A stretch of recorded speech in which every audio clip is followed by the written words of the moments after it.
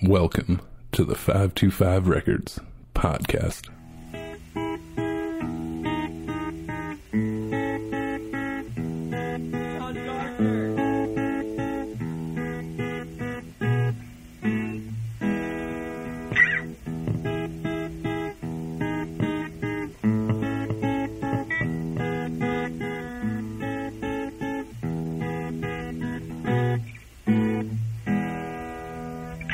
Nahilex, Nahilo, I always say, yeah, I tell everyone that you're the master of the trade. Now you know where we go, please come and fill me in. I bet the answer's pretty simple. Where you are there stars as bright as mine, or are you somewhat disappointed by their lack of shine? I thought for a while, but now I've given up. I'll come and join you, John, real soon now. With a bowl of popcorn and a cup of TV, I sit here waiting for World War III. I don't know what they ever did to me, but I know we'll lay them in World War III. I feel like Chief Clomley. It's a hot August day, and all my problems are criminals who got away. I'm beaten, I give up. Yeah, you can have my badge. I'll just sit back like John and mock you all with a bowl of popcorn and a kind of TV. Sit here waiting for World War III. I don't know what they ever did to me, but I know we'll lick them in World War III.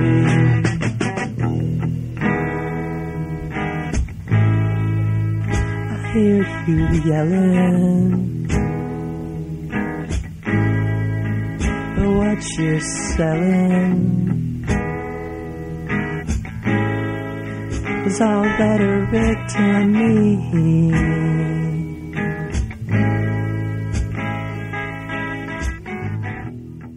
My guest today on the 525 Records podcast is the founder and owner of Sly Records, Eric Bush.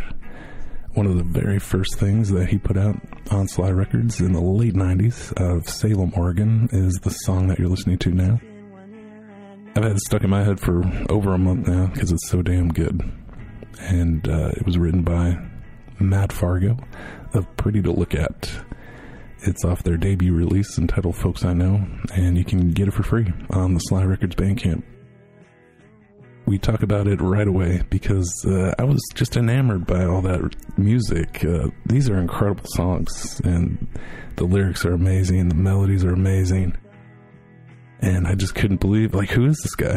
Who is this kid who wrote all these songs and then you guys put them out on cassette tape? I mean, it's episode 5 of the 525 Records podcast. Enjoy.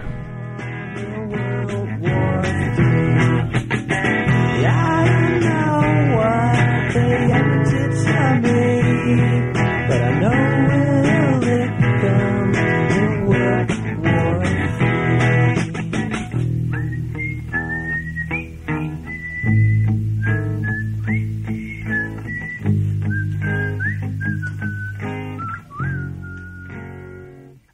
Eric Bush, welcome to the 525 Records podcast. Hello. When did you first realize Matt Fargo was a genius? That's a long story, you know.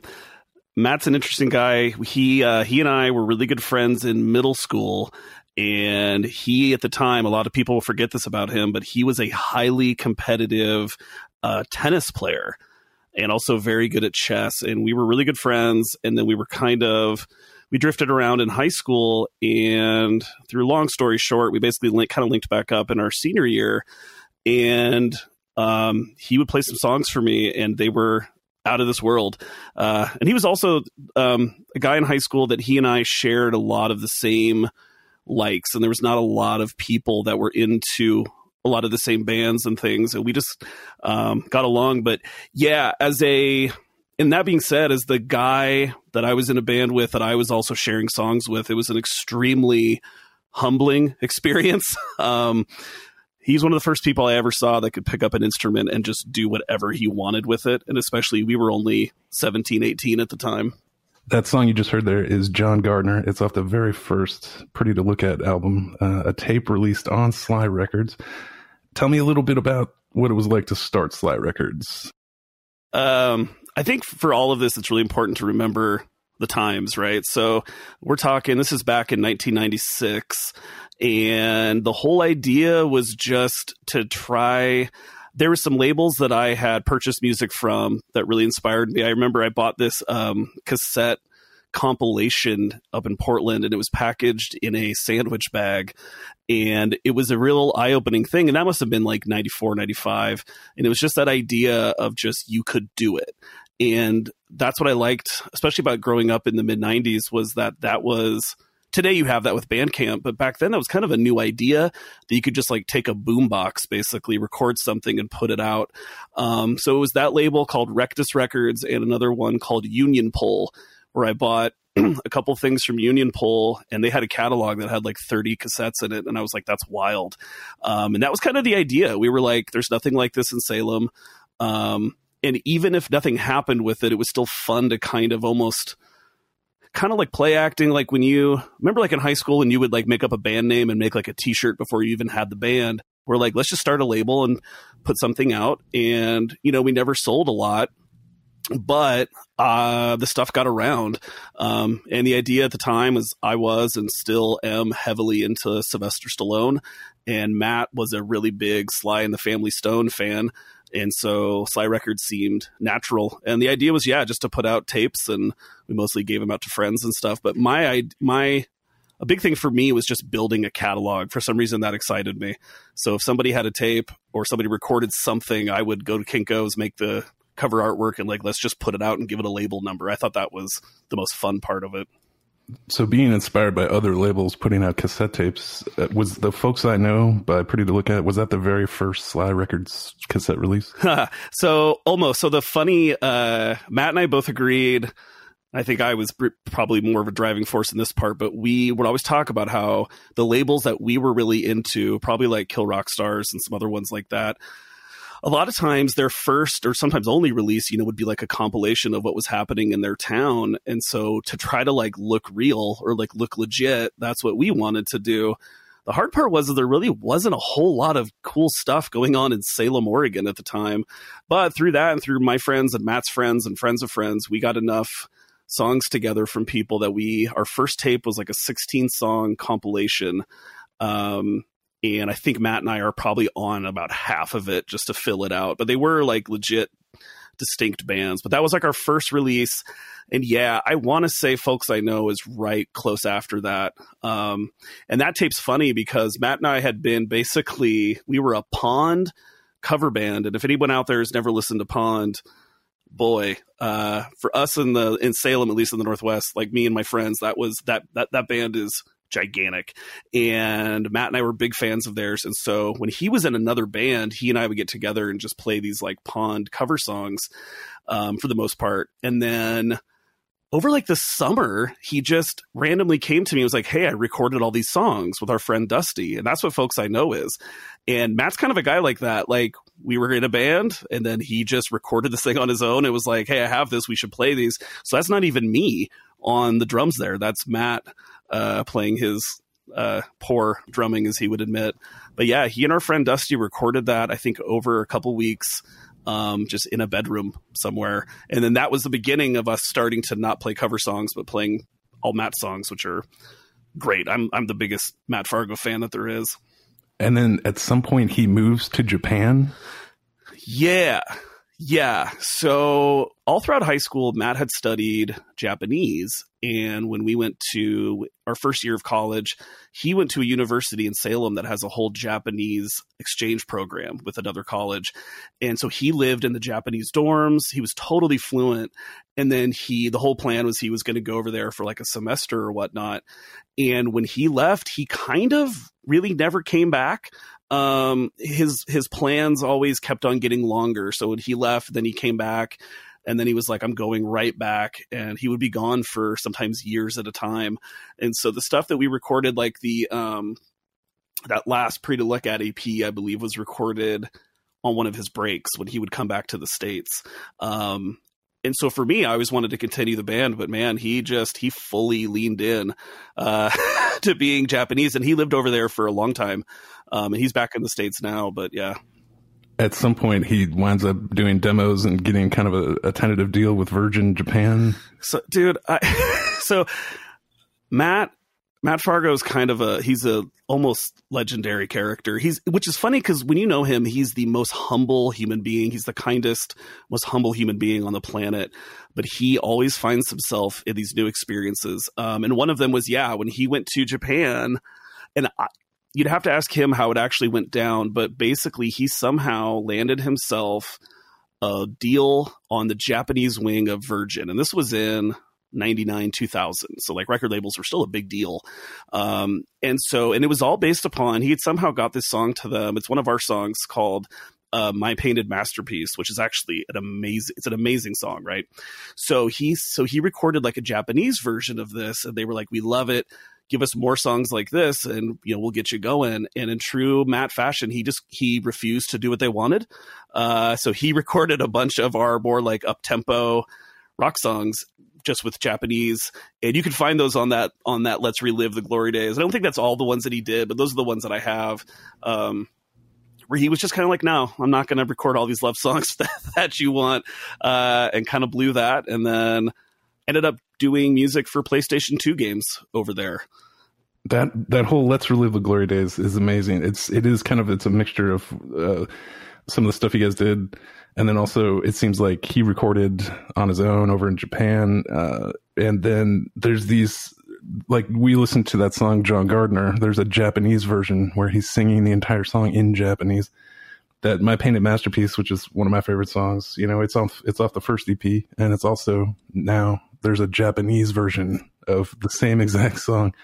And for him, it's interchangeable. And honestly, those years when he was coming back to the States, there was definitely a time where he almost was struggling with English in a way, because he just lived in Japan for so long. So when he would come back, his English was almost a little bit broken, which was kind of fun. That Japanese John Gardner is great because it's actually 2 guitar tracks, and it's really interesting because he does this little harmony lick. I'm going to play it right now.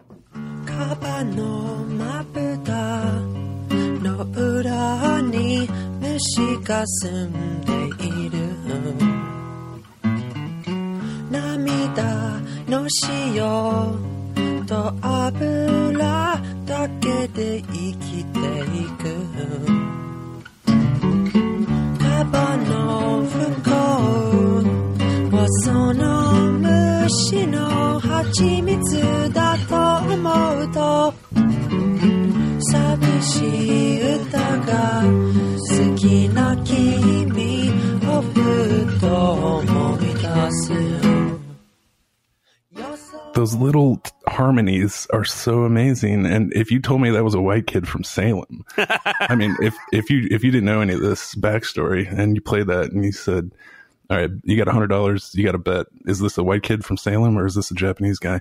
I mean, it is flawless Japanese. Yeah. Well, and he, and to that end, he ended up publishing books in Japanese. So for a while, he was making some sort of living where he would he published like a book of, I think, American slang, but in Japanese. But he also really liked translating books.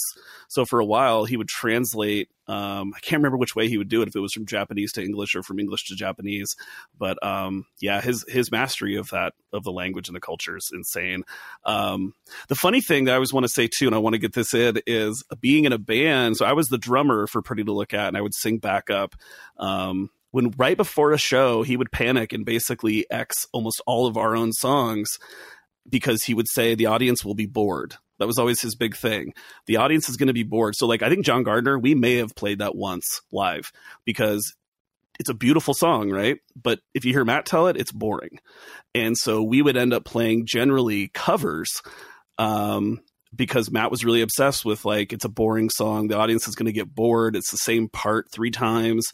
And even though he would, even though he would write these beautiful songs, he was always airing on like, oh, let's just cover like 3 feeling songs or something like that. So it was that was a frustrating part. That was the frustrating end of that band, is you had this guy that was writing amazing songs and people would come to see us play them. And then we'd play, an unwound cover on an acoustic guitar and drums with brushes.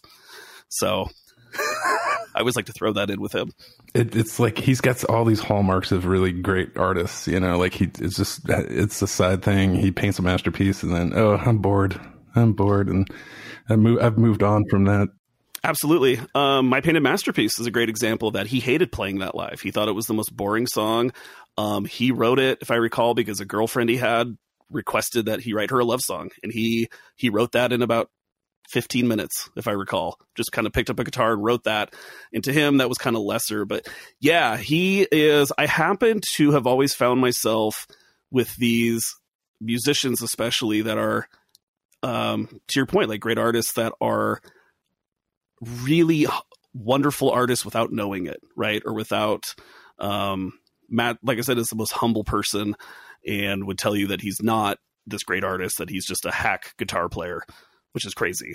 And believe me, as a guy who was teaching himself guitar at the time, that's a really frustrating experience to go through. I'd be like, hey, here's my song with like 4 bar chords this time. And he'd be like, cool, here's a song where I never stop moving my fingers. And I was like, and he was my biggest supporter though. He was always telling me that my songs were great and even let me put one of them on one of our albums. So he's that guy. There is an amazing amount of really interesting guitar work. He's doing harmonics, those harmonies on John Gardner, for instance. But I'll tell you with Matt, especially, and once again, he'd be shy for me to tell you this, but it was really Elliott Smith. When Either Or came out, Matt got that record and just listened to it obsessively in his dorm. And that's kind of what changed. That was kind of his goal. And one thing that we both really loved were bands. I guess Elliott Smith's not a band, but Elliott Smith, Archers Aloft is another good example, Unwound, of people that use really creative guitar work or like rhythms or whatnot, but aren't doing it to show off, right? So like we had, not like in the metal way, right? It's not like Yngwie Malmsteen, who's just like, look at what I can do. You had some of these musicians that were like hiding beautiful work into really good songs. But you have Elliott Smith, who was writing like Angelus, for example, which is one of Matt's favorites, was incredible. And somebody like my wife loves that song without that, right? She couldn't tell you if it was a complex song. And that was the stuff that he was kind of after, especially on the second one. You can hear him like tuning his guitar down so he can hit all the high notes and everything. That was a big thing for him. When I was making my notes, I was like, God, who does he remind me of that's like big and famous, influences that, and this, I wrote down Nick Drake. It was like if Nick Drake, Elliott Smith, and John Lennon had a baby. And then they gave him a 4-track and no money whatsoever. And I always thought, God, if this kid at the time had a record deal, a budget, a producer, the sky could have been the limit, I think. Right. Well, we say that, but then he actually had that opportunity, right? So I think that really, I don't think Matt ever wanted that, and I don't think either of us wanted it, to be honest. I wanted to keep the band going just because I really liked it. It was one of, when you're a drummer, for all you drummers out there, it's a unique position because you have to really be a fan of the music, because you don't really get a lot of creative input aside from, the rhythm, but also I like arranging, but it depends on who you're in a band with, right?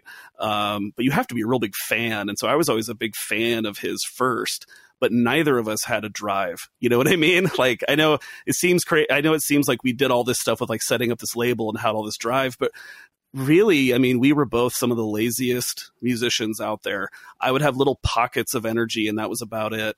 But yeah, I do wish that we could have made more music, because I feel like the stuff that we did right at the end was really interesting, but it just wasn't to be. You know, he had other stuff to do. I love, you know, the lo-fi recordings when they're so filled with like compositional talent and passion.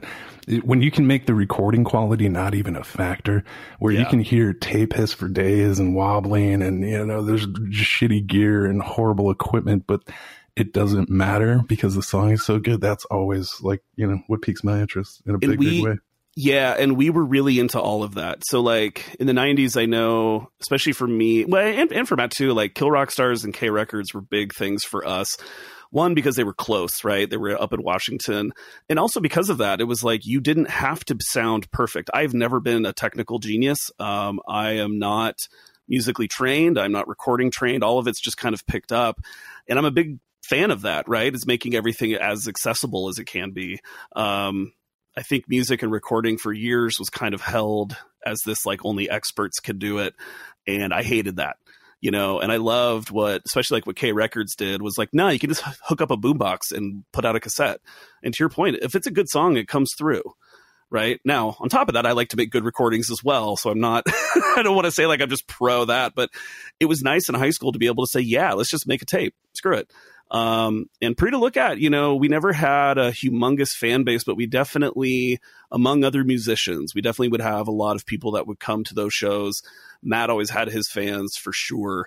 Our second album, the one that I was actually finally going to play on, that we had a lot of songs worked up, our friend Eric Alley, who is also a wonderful musician and has played a lot in the Northwest. He was in King Black Acid and some other bands, but he was a really good friend of Matt and I's in Salem, and he bought a digital 8-track. Basically, you record on the digital 8-track into a zip disk. And in 1999, this was like mind-blowing to us that he had this thing. And we recorded that whole second album by basically giving Eric Alley booze. So the price of the day session would be a bottle, usually of slow gin, which is what he was really into. So we'd bring over a bottle of that. I don't know how Matt bought them because we were 19, but we would bring that over, and that was our kind of pay for the day. And we would just spend like 8 hours at Eric Alley's house. And a lot of that was figuring this thing out, was figuring out this digital 8-track. Well, I happen to have a little bit of experience recording on, I think, the same exact digital 8-track. It's a Roland VS840. It was the one that I had. Also, 100 megabyte zip disks, which would fill up insanely quick. Yes. It was the first time you had like these inboard digital effects, which, you know, were cool at the time, but now they're, you know, pretty 8-bit or whatever you would call them. But what you wound up with is all these zip disks. It was almost as limiting as a tape machine where you'd run out of tape eventually. You know, those zip disks were not cheap. You had to buy them, and, you know, it was about as close to recording on tape as you could get. For those that don't know, like the late 90s into the early 2000s, just technology was moving at such a weird clip. And so it went from all of a sudden, like, cassette was the thing to just one day it was like you had to have a CD, and people weren't really messing with cassettes. So really by the time that I had my game together enough to start putting out like tapes with like color covers and stuff, people had already moved on, right? So people were expecting CDs, and you couldn't really do it yet. I mean, I remember with that second Pre to Look At album, you know, to get it from the 8-track and just recording on that thing was a beast anyways. But then to actually get it onto a CD, I mean, Matt happened to know somebody in the like audio department at his college. And the three of us went in with the 8-track and all of those zip disks like late at night, and basically had to like sneak in there. And it took us about, I think, 4 hours to get that onto one disc. And then I had this like CD master, and it was like this piece of gold because that was our master. And then we dubbed cassettes off of that. And I had friends that helped me do it that would just sit there, and you had to play the thing live, right? You had to sit there for the full hour to make one tape. That was the worst part about it, is that at the end of all that, you still had to like kind of go into a studio. Whereas at least with a 4-track, you probably had a tape deck and you could just RCA cable into it. With those early Rolands. And then, you know, a couple of years after that, Korg, which I happen to have one, it's a Korg D1200. Korg came out, and then they started putting CD burners in the actual digital 8s with big internal hard drives. But before that, on those old Rolands, at the end of the day, you still had to go to a studio. Yeah. Not fun. And those discs were expensive. Yeah, and I have like 50 of them laying around, just because I figured out by the end I could maybe maximize 4 songs per disc. And that was playing fast and loose. I happened to interview your brother for the last episode. For anybody that doesn't know, the legendary Portland CAC is fronted by Eric and Mr. Walkenfuss. They're both brothers. Nobody else was doing what you guys were doing. That first CAC record was so huge. The Chopsticks shows. We talked about a lot of this on the podcast last week, but what are some of your favorite memories? I think, that was the one, I was thinking about this. That was the one album that I was telling you earlier about how I have little pockets of energy, and that was certainly one. For some reason, that year just happened to work out. I bought the 8-track. I used it for a while before we started recording that. And with CAC, it did not start out as the end goal being an album and doing all that. It was really just messing around. And you'll, as a guy who knows about gear, I think you'll find this interesting. So I moved to Portland. I did not know how to play a keyboard very well. Matt would leave his at my house, and that's kind of what I would mess around with. But then when I moved to Portland, obviously I didn't take that keyboard. So I went to Fred Meyer and I bought a keyboard that was, I forget the name of it, but it was this blue basic keyboard that was designed to be like a DJ keyboard. So it was I think it was called the DJX. That was the keyboard that I used to basically make all of the CAC beats. I used the drum samples from that, and pretty much all the keyboard sounds were all from that. And so that first year was just me messing with that keyboard and making beats. And then, we would spend the day rapping over it. It was only once we had like 4 or 5 songs that we were like, hey, we could probably make this work. We could probably do an album. And I, for some reason, just took a lot of control over it, as far as I would never give Brad mixes of songs. My big worry was that if we made a couple songs and burned them out onto a CD, then we'd just kind of lose interest and be like, well, we have these 3 songs, we'd play them for friends, and that would be it, right?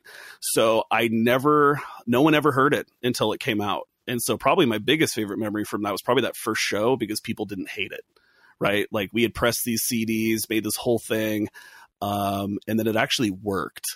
If you watch the video of that first show, we're both really nervous because pretty much every single person that we know is there.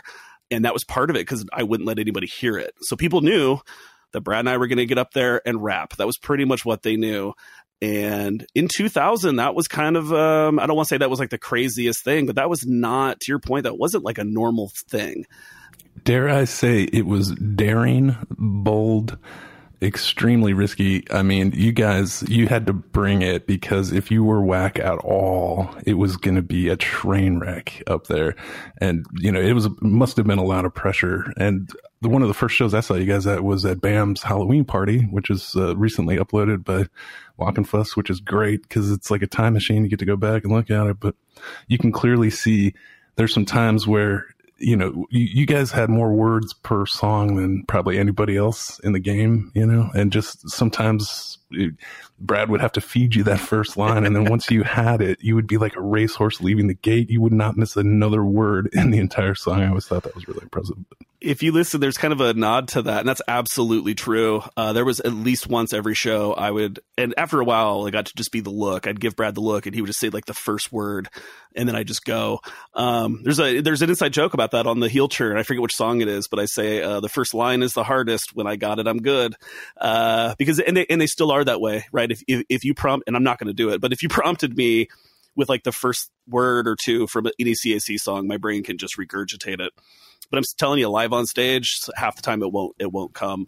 It's one of those things where if you weren't like near the stage or on the stage or particularly looking, you'd never even know, But if you were close at all, you could see it happen. It was amazing. We got better about hiding it for sure. I noticed that too on the BAM show, and that was literally our second show. So our second show, we're dressed up for Halloween and playing in our friend's backyard. And a thing that I wish was said on the video, as I remember this, we couldn't really move. So the setup was on this rickety stage that BAM and somebody had constructed. Our CD which was our backing track, was on that stage. But if you moved at all, the CD would skip. And you even hear it happen, I think, once or twice during the show. So talk about doubly awkward, because we were really nervous. And really, as a rapper, and we kind of figured this out later, there's nothing else going on, right? There's no guitar to watch. There's nothing. And so you are the entertainment. And you find out real quick, a lot of people aren't that entertained by the rapping itself. Some people are, but so to sit there and have to put on a show and not be able to move, I remember that was kind of like a nightmare scenario. Such a big part of your guys' whole stage persona was you guys jumping around, doing crazy jumps, and really visually active and moving around quite a bit. So it is extremely weird to see you guys dead still, trying not to make the CD player skip. Yeah, and if you watched, that first show at Chopsticks, I've always been a drummer. I'm a drummer first, and I've played lots of shows as a drummer. And one of the best parts about being a drummer, as long as you don't mess up, nobody really notices you, right? Except other drummers. You always know the one guy that's in the house that's the drummer because he's staring at you, and I'm usually that guy. So like when I watch live shows still, I'm mainly focused on the drummer. That's the most fun part for me. But aside from that, you're kind of in the background. And so doing CAC was a really weird experience because aside from singing karaoke a handful of times, I'd never been just standing out there with the microphone. And I feel like we both got better at it. Brad had always been a front man in whatever music he had done. So for him, it was a little bit more natural. But for me, it was a new experience. And I wish we had more of our later shows on video because I feel like they were definitely more exciting, right? That first one is us just getting through it. And it actually works, which is crazy to me. Somebody needs some credit here. Mark's ex-wife, Megan, she was the king of throwing parties.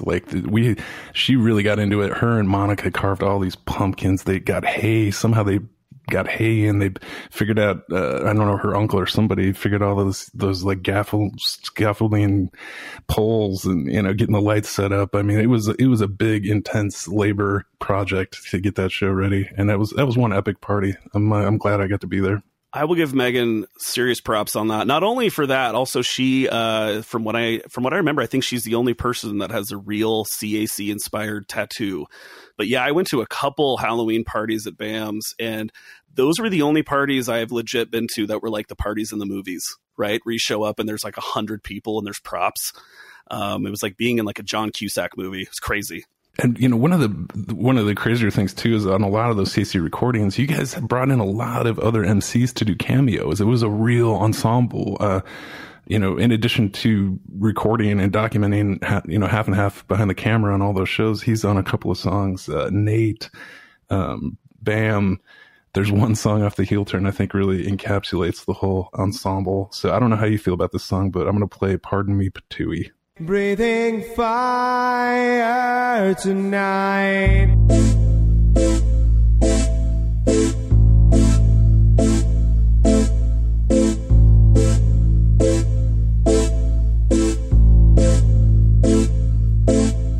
Like Ronnie Law, I got my finger caught and I couldn't touch the mic so they cut it off. For this one, we assembled the whole damn team. Have you tossing in the towel like Mean Joe Green? The lyrics so bold that they're seen from miles. Call my verbal style, word projectile. Can we be this good? It does not make sense, but we're proving when it's like a two-pocket defense. I'm a party on the move like Disco Stew. You colonel mustard cause you don't have a clue.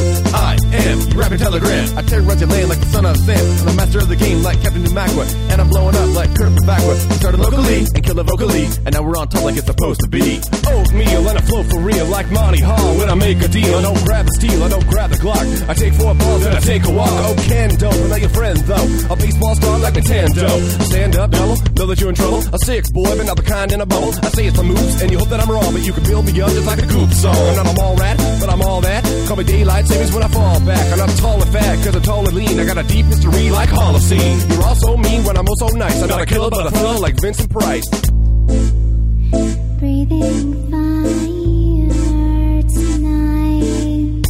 Hotter than 100,000 NASCAR tailpipes, a handful of jalapenos out in the trail side. A bird on a wire in an empty nest. I can find you in the snow with a barrel on my chest. I just got dumped and I thought it would move, but I'm one Nathan under a groove. It's the ultimate fight. I'm getting it on like some weird hybrid of Cujo and Khan. Don't seek out spot, launches out of control. Cuter than a turtle singing Nat King Cole. I was a chopster before a Napster, and I know why it's called a Telecaster. Has its shoulders above, Master Blaster. I'm in love like Jimmy with Cynthia Blaster, and I like carbs in the shotgun way. Go with Walker Bus, don't roll a blade. I'm such a chatterbox that I shatter rocks. Digging into you like a baddest box. Lace the spikes, face the mic. Rigging you up like I was calling a strike. Lenny Dykstra, but not a southpaw. stay so deaf, not getting the axe like Pink Lady and Jeff. Like Chuck Barris when I'm running the gong. The guy who sang song when he sung along. Like the Happy Mondays when I write for luck. And I'm over the top when I drive a truck. Going through you like gas through a funnel. Words pouring out and they flow like a runnel, like a rivulet. When I spit my bit, watch me stand and play while you sit and quit. Kids don't dance, cause we don't give them a chance. And my hitman dreams ride for romance. It's all happenstance, I'm drunk on the move. Double nickels on the down just like D-Boone. Just like dude, my name is a killing word. Round the CAC, it's okay to be a nerd. Occurred to me today, we've come a long way. Triple dig, flying V like Gordon Bombay. Took a stay for the summer at the Wannabe Manor. Live the pirate side with Danny and Joey Tanner. Cut it out. Step over beats like a circle jerk, so they're wild in the streets. Fantastic, like the first sound by Wham. I can't go to sleep like the Wu-Tang Clan. Number one super guy like Hong Kong Phooey. Don and Tanuki, pardon me, Patooey. Breathing fire tonight. Floss daily, and I don't mean bling. I mean the flossing that I do directly over my sink. I mean the broccoli that I had from my dinner last week. I mean the stutter stuck in my teeth because my mother game was back in the day. I'm a smooth operator, but I'm no Sade. Got a little deeper voice and not quite as cute, but if there's nobody on my bed, well I can knock my own boots. I mean I'm tiptoe in slow mo for modo, coming to clean, fill my jeans, hurling on the bag. Don't before you even got time to realize it. You get fat from my rap, now you want to supersize it. Have it your way, have it my way. I'm about to make you cool like the WA, like Kevin Mitchell did way back in the day. I'm gonna hand this rapping and throw it to K. Guess who's at it again? Me and no spin, verbally said tricks, with skills flow through an ink pen. Coolest cucumbers from a collective. We're calling all composers to be cool and connected. Let's make it known that this art is respected by those who choose to be unique and also eclectic. Now as a man with different methods, check how I bring the pain and say, how's clown no records, quick to reject this, aren't you? Then you want to know it will take more than honest for me to be a goner. Man, this industry is so clogged up, it will take like performance as a courtesy flex. But yes, down the toilet for we have been spoiled with instead of enjoyment. Music full of disappointment, no longer push to the rear for we appear as the latest bad boys, dropping disclaimer in your ear. Rah!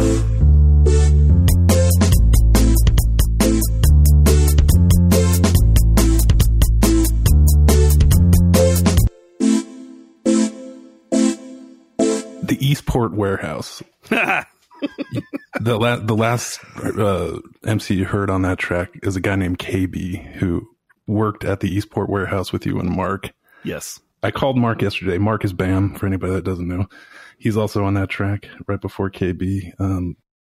Well, first, I would just like to say, from a recording standpoint, that song is amazing on so many levels because not only does every MC have his main verse, but there's also sometimes two or maybe one or two backup kind of hype man tracks, backup verses to mix all of those and make them consistent. Everybody's got a different voice, you got to use the same mic and it still sounds different. And it is a mixing challenge and it is so smooth and there's so much continuity there. It's amazing. But yeah, go ahead.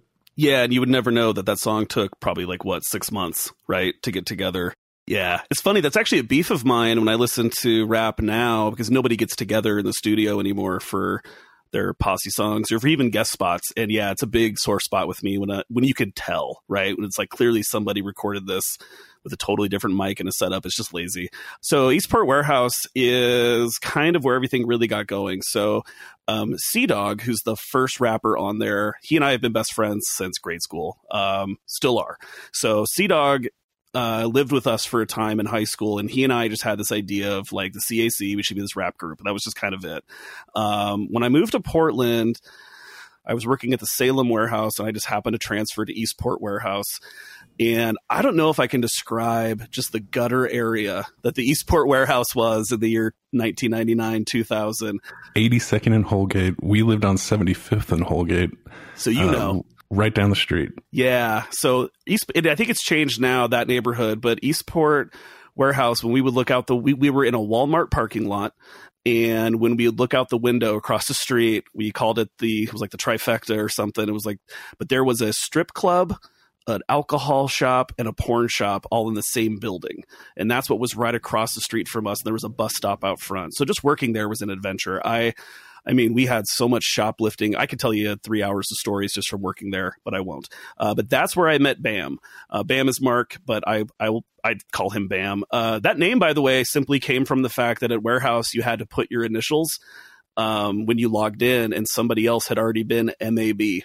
So Mark had to switch his around. And so whenever you would be talking to Mark on his computer, it would say Bam. So we all just called him Bam. And then I insisted that be his rap name. So I met Bam. We had a lot of the same taste. Bam has wonderful taste in rap music, right? So he and I got along on that level. And then KB also worked with us there. And KB was a legit rapper. So he had, if you look him up, he is on a compilation called Triple Beam Circus, and I think it's the third one. Like, we sold it at Warehouse. So what was crazy to us is we were working with this dude, and we would sell a compilation album that he was on, and like Tupac's on it. And so that to us was wild. So to me, getting KB was kind of important, just because he was interested in being a rapper, and I was like, well, dude, I'm doing this rap project. You should come and, be on it. One of the inside jokes, by the way, on the CAC album, and you would know this, is on Cancel One Career, which is the song that has Bam and KB on it. One of my lines, I kind of do it in like a really obnoxious, like DMX way. I do the from city to city.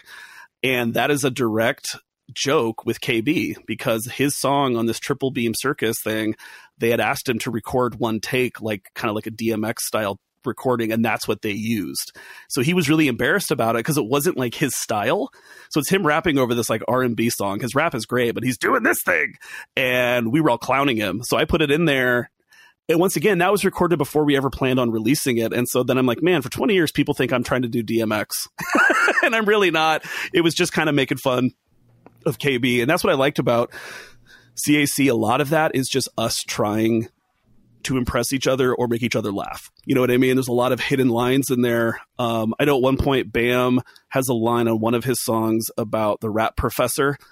Save the rap professor lecture for another day. That is him directly taking a dig at me because I was a really obnoxious rap producer. Like, if dudes came in with rhymes and I didn't like them, I'd be like, no, or you should say it this way, or like, that's kind of corny, or like, we don't want to swear that much or whatever. And so I loved hiding that kind of stuff in there. So that's how I got those guys. And then it's Easter egg city, Yes. And you had to have a level of sophistication and intellectualism to be able to even hang in the CAC crew, and you got to think about the era too. This is like the height of Cash Money rap. Yeah. So to have and a lot of intellectual rap kind of gets into the political, game for whatever reason. There's this, synchronicity there, but you guys this is what made you guys so special and unique, and all those little Easter eggs and all those little songs.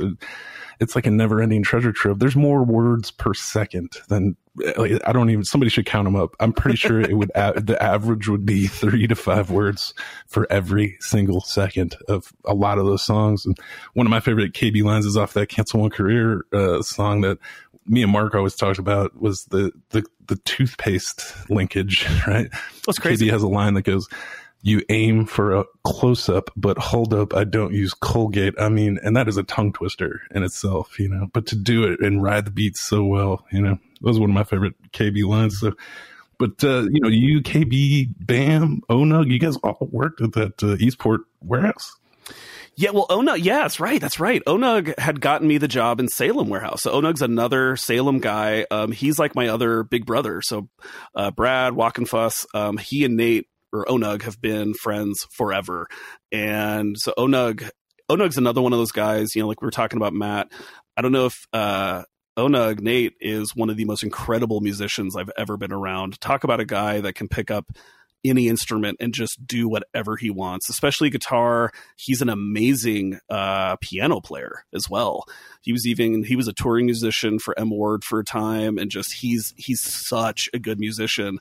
So for us to get him rapping on an album was really fun. And he was into the same, he and Brad would listen to NWA and stuff like that. So to get him, so he was a natural. He was just kind of like, we're going to do this. I want Onug to be part of the crew, just because he was like our best friend at the time and still is. But and then Oatmeal is another one. So Oatmeal, one, had just an amazing voice. Oat has a really deep baritone, and he's been Brad's friend forever, and he's another one of my unofficial big brothers. And so we just had him. Oatmeal's a trip because you could always get him over, but getting him to write was really difficult. And so Brad would just write his raps for him, and then we basically prop him up. He would deliver it like in 1 or 2 takes, and then go back onto the couch, which I loved. I kind of loved that we had like a couple old dirties in the crew. Yeah. Well, Master Nate, that was, he was pretty legendary on that tip. But, I asked Bam to describe what KB was like, and he said, him and Eric are cut from the same cloth. They're just good dudes. Super, you can just trust them. They're just the best dudes ever. So I thought that was pretty awesome. And then I asked Bam to tell me about, who went to who, to be in CAC. Did Brad or did Eric come to you, or did you go to him? And he said that he went to you and was really patient. You were really patient and gave him a chance. And he remembers being in the basement doing a lot of those tracks, even when KB was there. So I just thought that was a pretty cool side note.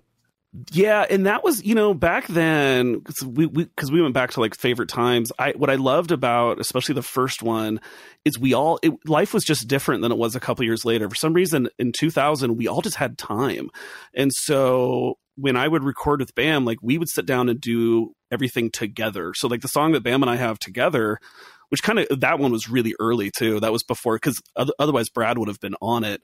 But we were just kind of like, let's record a song. And all of that whole beat I made in probably 20 minutes. So Bam would come over, and as we were writing, I would just be like, I'll make up a beat. That whole beat is based upon the fact that I accidentally figured out a chorus from a Faith No More song on the guitar. It's the only reason it's even on there. So I put that on there. Bam and I rapped over it, but we did it all together. And same thing. Like, so if we recorded a song with KB, like we would all just be there for 8 hours in my basement, which I loved. Brad and I recorded every song together on that, as far as we'd sit down, write it out. I'd usually make the beats while Brad was there. I very rarely made them alone. So it would just kind of be like, this is what we're doing today. He'd show up at like 9 a.m. and we would just do that all day. And then at the end of the day, we'd have a song.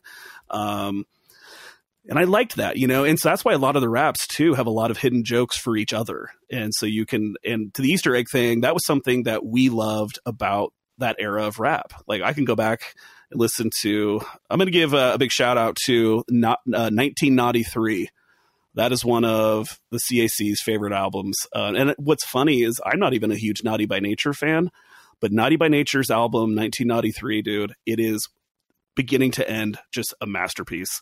Tretch is out of his head. And it's one of those albums, Brad and I talk about it, there's still stuff that you hear for the first time after hearing it 1,000 times, simply because, like what you said, he's going so fast and he packs everything with so many hidden lines, but also hidden rhymes.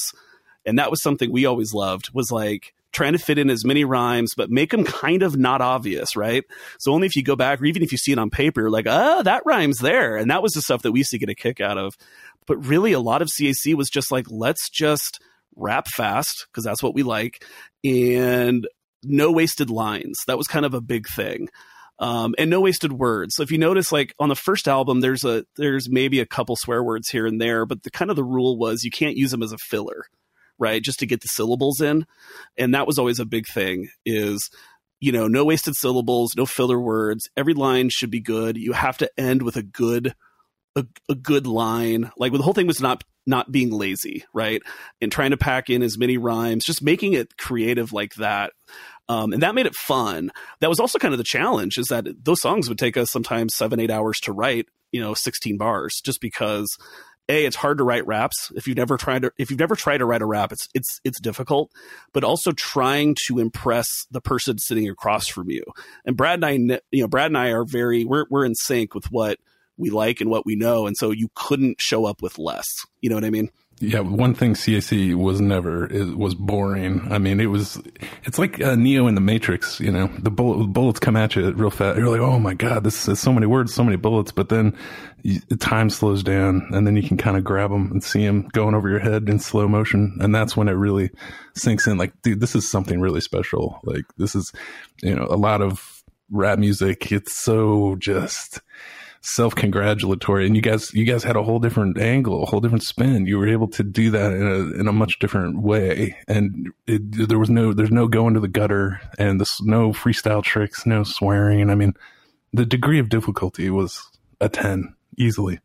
And that was really the fun part, right? It was kind of setting those boundaries and those rules, and then holding each other and the guests to that. And that was kind of the more difficult thing, is Brad and I were in sync, but then when other people would come in, you'd have to be like, nah, we're not really doing that, You were way ahead of the curve. I mean, looking back on it now, nobody was doing that back then. So it always amazes me that you guys aren't held up in a light like that, where you're kind of recognized because sure there was other bands doing their own websites, but they're doing the same kind of music as everybody else. Maybe they're in a punk band, maybe they're playing rock and roll, indie, whatever, metal band, but nobody can tell me there's another equally comparable CAC kind of project. Sure, there's nerdcore.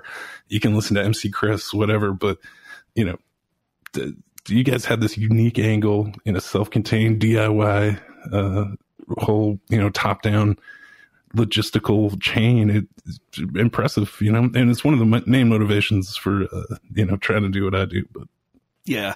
Well, and to that point, thank you. And to that point, it's funny because I'm not down with nerdcore at all, which is funny because I've heard, even back then, people would be like, oh, like you'll love this guy. And they'd give me something like nerdcore related. And it does nothing for me, because that was never, it's hard to explain, but that was never our goal.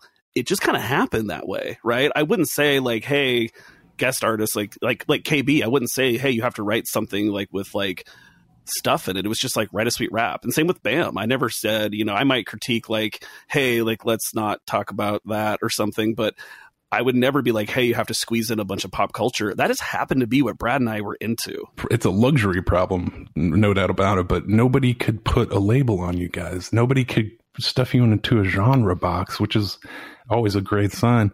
So nerdcore just happened to be that. You guys are so much bigger than that, though. You transcended that by a million miles, but nobody could figure out what the hell is this because it's so new, so unique.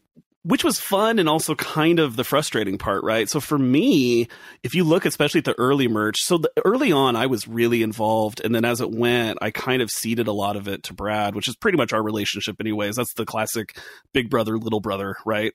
But early on, my idea was let's market us basically as a punk band.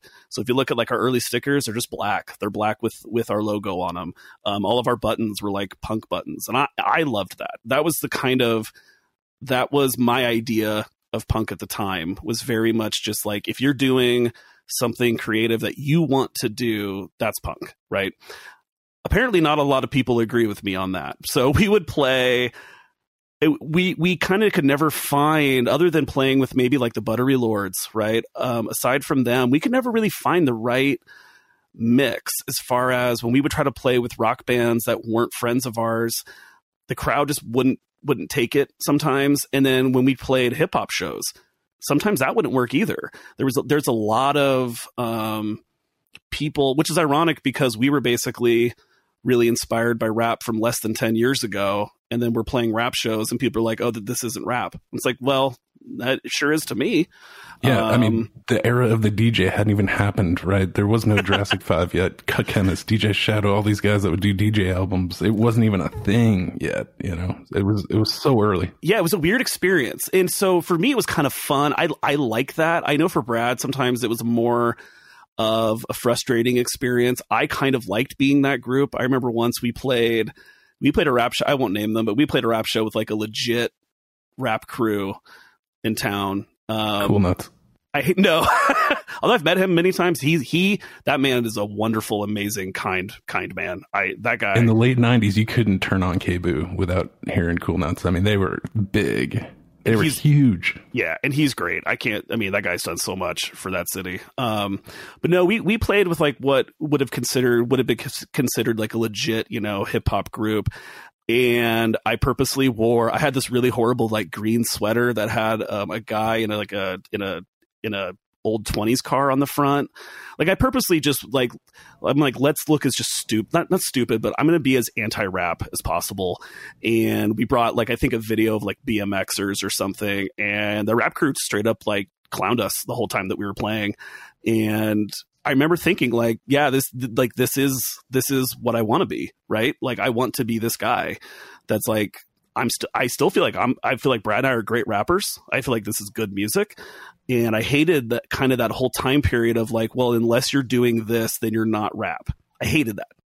I know sometimes I think that part of me would frustrate Brad sometimes because I was very happy to be that person, to be like, yeah, I'll show up and be the hip guy then, if that's what they think it's going to be, because it's going to go that way anyways.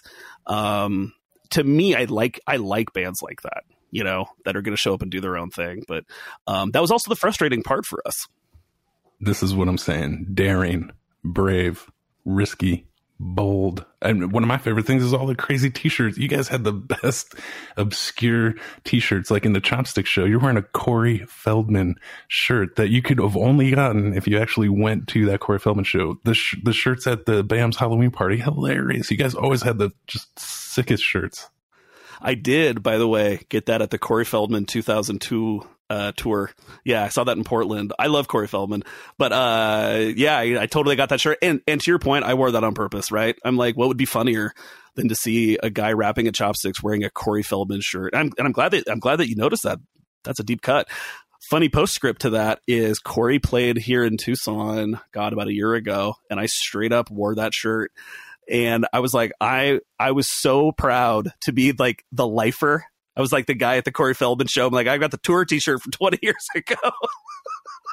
My wife was not as impressed as I was, but yeah, I thought that was pretty funny. But so the postscript to that story is like this crew back there, you know, they clowned us and all of that. And then when we got done playing, people forget for a lot of our shows, we brought a pretty sizable audience.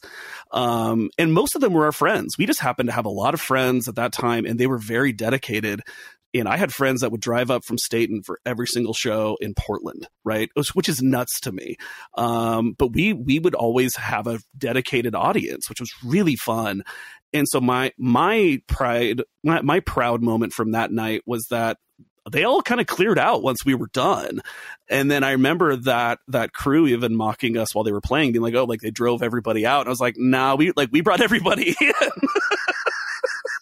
I rap about that actually.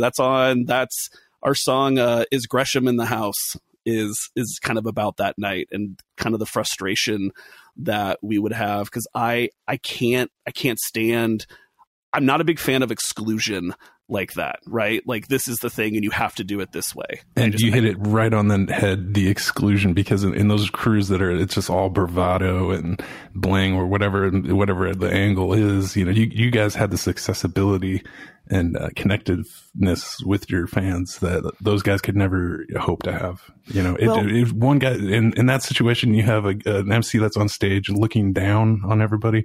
Oh, worship me, you know, whereas the CAC we're in this together. Yes. Well, and that comes from that small show background. And like you grew up in a place like Salem, and the thing I liked about that is like, if you could even get a show together, you might get 3 bands and they're going to be wildly different. And I liked that, you know, I liked playing with different style bands. It was just kind of like, let's see who's playing tonight. And yeah, big up them, you know, that was how, like the Widgets, like we would bring them for a lot of shows just because I loved their band. Those are old friends of mine from Salem, from high school.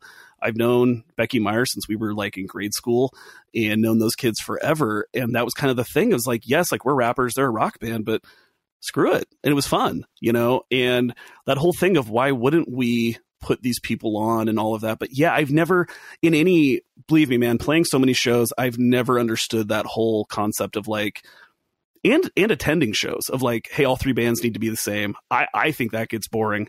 I would love to go to a show today and see like a rap group open up for like a punk band or something. Because it's just interesting to me. We were talking about recording in 2000. I want to get this in here because I've never really made this clear. Maybe I should have bragged about this more in the actual albums and stuff. But with every CAC beat, I never owned a sampler. So if you listen to those beats, man, I am playing those things live for 3.5 minutes. And with the Digital 8, punching in and punching out is really complicated. So aside from vocals, if I was going to do like a keyboard track or something, even though it sounds like I'm looping it, I am standing there with my DJX little keyboard and I'm playing that little loop over and over again live. Anybody that's ever sat and tried to record vocals knows, especially back then before, you know, recording was recording, doing all those punch-ins, punch-outs, whoever you're recording, whatever MC's like, you know, let me get that again. Let me get that again. Oh, can you punch me in here? I mean, the hours and hours, 6 months of punching vocals will drive anybody crazy. Yeah. And I do want to correct one thing. Brad remembered part of that wrong. So Brad, I would punch in. He was a very big on 4 bars. So I would have 2 separate main vocal tracks for him, right? So he would do 1/2 on one and 1/2 on the other. He would do 4, take a breath, do the other 4 and vice versa. I always try to get my main rap down in one take. So that's just one little thing I want to correct from him. So his experience would be that, yes. And then we would always do kind of an emphasis line. That was just something we stole from other rappers where, yeah, you just get on there and kind of hype yourself.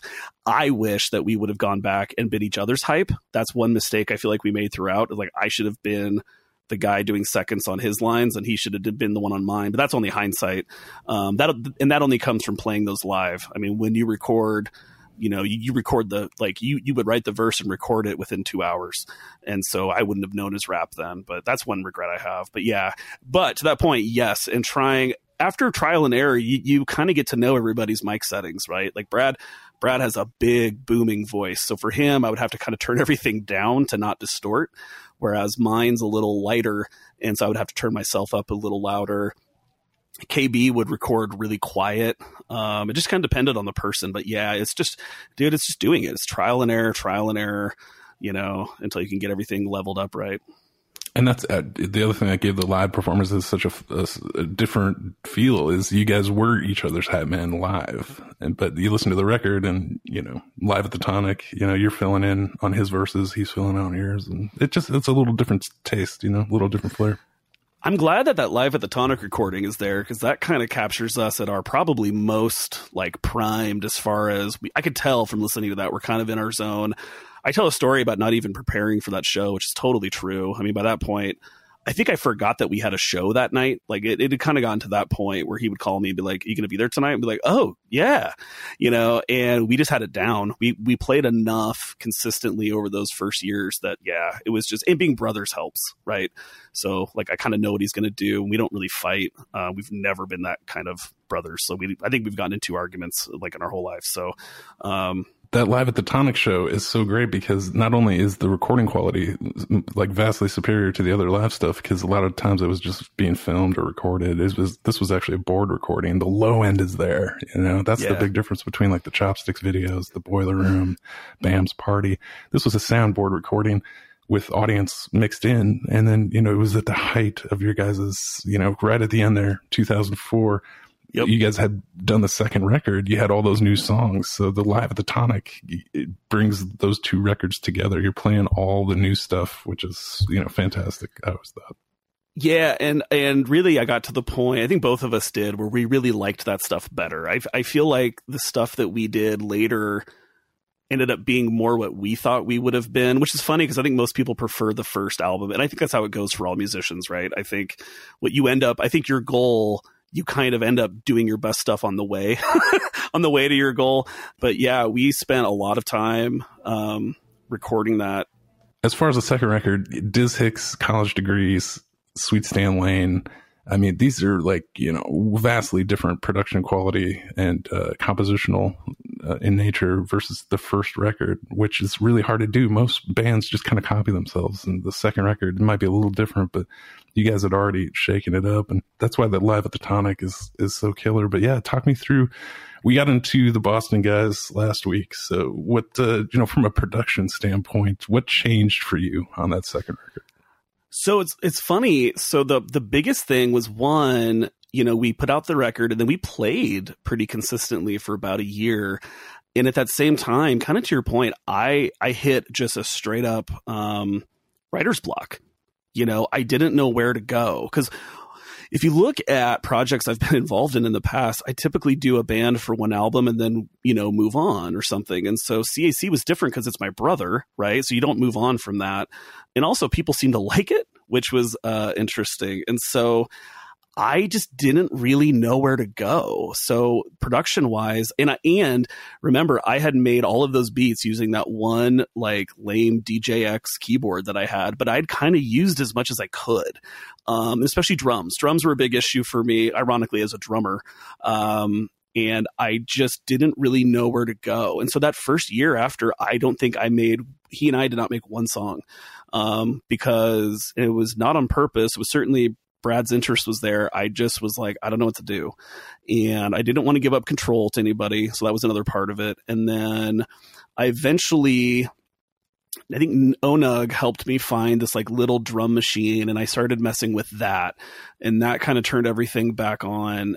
And also life was changing a lot. You know, there's just a lot going on. But so we started, I think the very first song that we made after the record was Kenzie Kensington, which is, to me, not a great song, but people seem to always like it. Brad really liked it. I'm not happy with myself on it.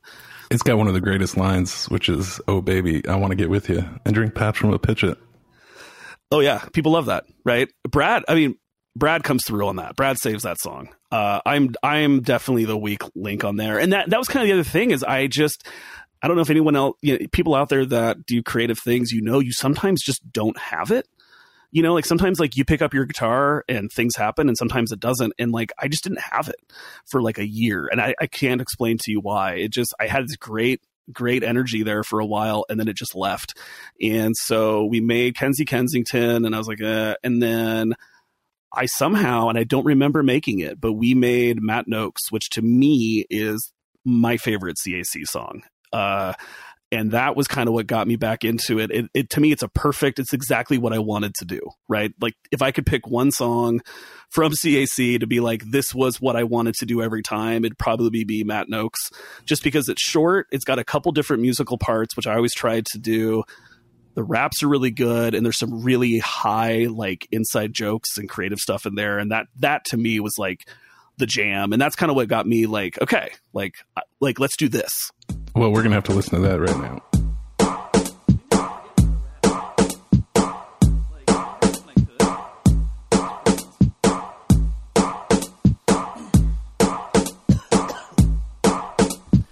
Call me a goonie cause I never say die. Leave you confused like the end of AI. I got a license to drive, but my name was here to Corey. Write these rhymes down, check my spell like Tory. But that's another story. Bring the yellow Corey. You can't do that on television. Gee, sorry, like Clark Voorhees, make your career disappear. I'm staying up all night like my name was on the shares. Excuse me, dear, could you be more specific? I'm like, you come high cause my style's horrific. Mystery, like the name of Dave Turner. When you're on a date, never rent Terra Firma or Kathy Turner. NBA Wachowski. I treat your face red like Kelly Kapowski. Saw Steve's doing stand-ups just last week. All I talked about was beating up the crowd.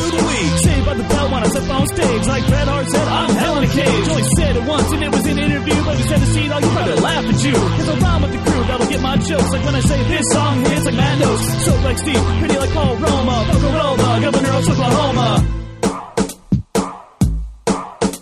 You're on a quest for me to see the rest of me. So I guess success is about to be my destiny. I catch the best TV, so I think beats. I can say my rhyme style's deep like Ray Delay. So here's a head fake, a bob and a weed. Drink until I heat like it was New Year's Eve. If it were up to me, I'd make the world sing a song. Making MCs long gone like they were right on John. Cause the skating what was taking, now they're breaking it down. And my sounds are shaking, making MCs clowns. Stick it down a notch, whether it's loud or not. Or you can shout and let it out, I doubt you sound so hot. You think it might be that you frighten me, but you're really just hype like Spike Lee. It's the BTB, here to save the scene from these fake MCs trying to make the green. I rock a mesh cap while I'm playing basketball. Drinking tall boys, I can barely taste it all. So nothing's changed at all. Yeah, you still know me, I'm still posting, hosting, rookie, and the dope MC. So put your lighter in the air like this is free bird. Cause I'm not leaving till I'm sure that I was seen and heard. It's Johnny walking fuss and the mystery. Just listen where it's and let your history. So if you got them singing feeling like you're getting too low, better keep your ears open cause I'm letting you know you'll be sick with this cause I'm ubiquitous. And I kick this so quick that it's ridiculous. Yeah, that's my favorite. And dude, there's so much stuff in that song. So it's funny if you listen to that. Brad made me leave it in, but at the beginning, you can hear me in the background right when the drums start, and I cough for a second, but you can hear me say, I think I say I don't remember how to rap. Remember when I used to, because Brad and I were sitting there trying to record, and I was like screaming, and that goes back to like it had been like a year, right? And he and I was struggling to get my act together. And so that's us, like, because I remember us recording, I'm like, I can't get it right. And he's like, dude, you're screaming, you're like yelling. And I was like, okay. And that's why, yeah. So he was like, leave that in. He's like, that's funny. But I'm like, yeah, I remember like when I used to be able to rap, like that was awesome. That's a true moment of like frustration. Also in there is, I talk about going to see Screech do stand up, which is a very true story. That is actually the first date that I went on with my now wife 18 years ago, and we've been together ever since. And yeah, we went and saw Screech do stand up, and he got heckled off the stage. It was brutal. Brad's rap on there is insane. So good. He has so many rhymes. The whole like boastin', hostin', Roki, like that is crazy. And like I even got the whole like Bret Hart said hell in a cage. That was a funny thing that Sea Dog and I For those of you that used to watch 80s wrestling, you know, they would do the like Saturday wrestling shows where they would never show top guys wrestling other top guys. So you would watch, it was mainly for like storyline, and you would watch for like the interviews. And just this one random time, Bret Hart was threatening, I think it was Roddy Piper. He was like behind a steel cage, and he just said, I just want to remember one thing, I'm hell in a cage. And he and I said that every day for like the next 5 years. You know what I mean? It was one of those things. So I even talk about like every song's an inside joke, like when this happened. So, and Matt Noakes even is an inside joke. It's just a very inconsequential baseball player for the Detroit Tigers that like only Brad and C-Dog would probably laugh at that. That was kind of the idea. When we do the CEC mini doc, I think it's going to be called Hell in a Cage. It's such a great line, and it's not even a famous line. It's not. I've never seen it again. Like we've talked about, like maybe like we even made that up because it's not like a big. It was just a one-off, and we just thought that was the most funny thing. And Bret Hart's not that guy, so it even sounded funnier coming out of him. You know, being like this threatening dude. That's a great title for that. But yeah, and so then from there, then we started recording like in earnest. Like once I got my act together. Then I started making beats. I all of a sudden was making, I thought, much better beats. And I was excited again. And then the Boston thing happened. So we had about an album's worth of stuff together, close to it. Well, dude, the Heel Turn has 23 songs. Yes. And we probably had, when the Boston thing happened, we probably had 12 or 13 that were close to finished. And when I say close to finished, this is where things got complicated because I really wanted, I like having audio samples on stuff. And part of that is, but doing the setup I had was very time consuming to get audio samples onto things. And then 2 was getting guest rappers. So this was, I mean, the timing was so short, but by this time when we were recording again, everybody's lives had changed so much. We weren't really doing these like marathon sessions together anymore. It was more like I would do the beat by myself, record if I could record first or not, have Brad come over, do his verse. And then we'd like, oh, this song would be good for C-Dog. And we'd leave it open space. We'll shoot. It might be 4 months before I see him. Right. So it went from like this really natural thing that we did the first time to kind of being a project. And that was really the big delay. Yeah. And it was just, everybody was spread out. All of a sudden C-Dog was living in Salem. I mean, we were just living lives, you know, everybody was very busy. We'd gotten older, a little older. And then the Boston thing happened, which was great. We got introduced to these, we had a big supporter who introduced us to his friends from Boston, and they were really, and if you play music live enough, I don't know, I've had so many experiences with people coming up to me after a show and being like, wow, that was great. Here's my card. I have exciting opportunities for you, blah, blah, blah. It's the oldest story and nothing ever happens, right? So when you first hear that, oh, these friends from Boston, they want to mess with you. It's like, well, okay. But then it really kind of was legitimate, you know, like they flew out, which blew my mind.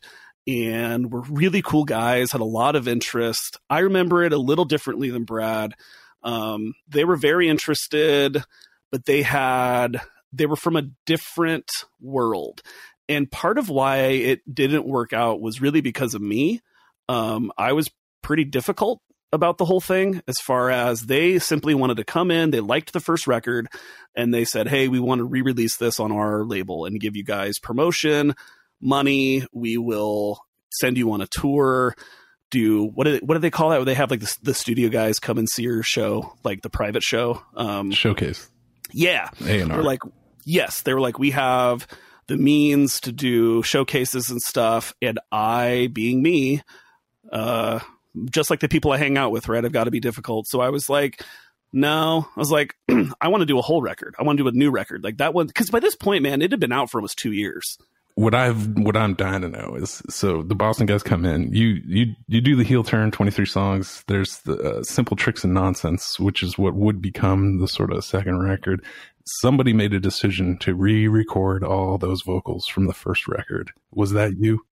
Oh yeah, I'm getting there. Okay, so let's break that down. So once again, I ruined this whole thing. Brad, I think, was really nice in his breakdown of why it didn't work out. I'd say it's 90% me.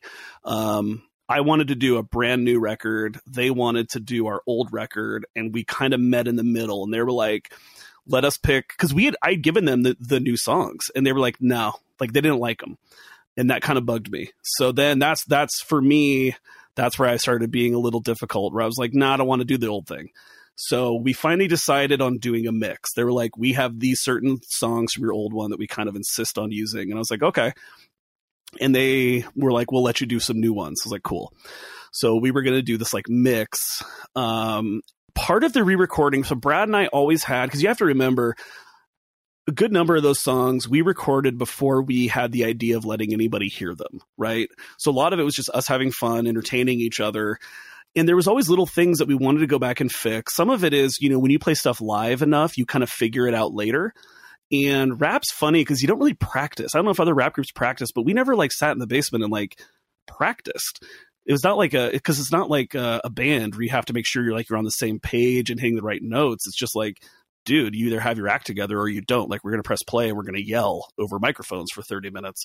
So I wanted to fix things. There were swear words that we wanted to take out. That was kind of one of their things. And something that was stupid to us when we had an experience where we did an interview for radio. This is before the Boston guys. And we realized like all of our songs had one swear word except for like one. And we were like, oh, that was stupid of us, right? You either swear all over it or you don't.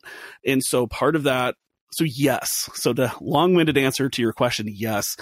I made the executive decision, let's go back and re-record all of our vocals on the old tracks, and we can fix any rhymes that we don't like. We can fix swear words and fill those out just so if things work out, that they could choose any song they like. An incredible amount of work. Yes, and that's also what derailed it, because we spent all this time and there were some songs, I can't remember which ones, where I messed with on the original Digital 8 file too much, where I ended up having to re-record some of the music. And I couldn't figure out like effects I do. So if you really want to nerd out on CAC, if you listen to Bill Bixby, for example, on the original CD, the Minor Threat sample is all in one ear, which was actually not on purpose. That was me not knowing how to use my 8-track. I thought the hard left pan was pure genius and totally contrived and meant to Yes. happen. Yeah, everybody does. No, that was a complete accident. And where it ended up bugging me was certain places we would play would have a mono setup, and so that would be lost. So we'd play our CD. You wouldn't hear certain things if they were hard panned. So I was like, okay, well, this is a chance for me to go back and fix that. But dude, once you start fixing things, it never stops, right?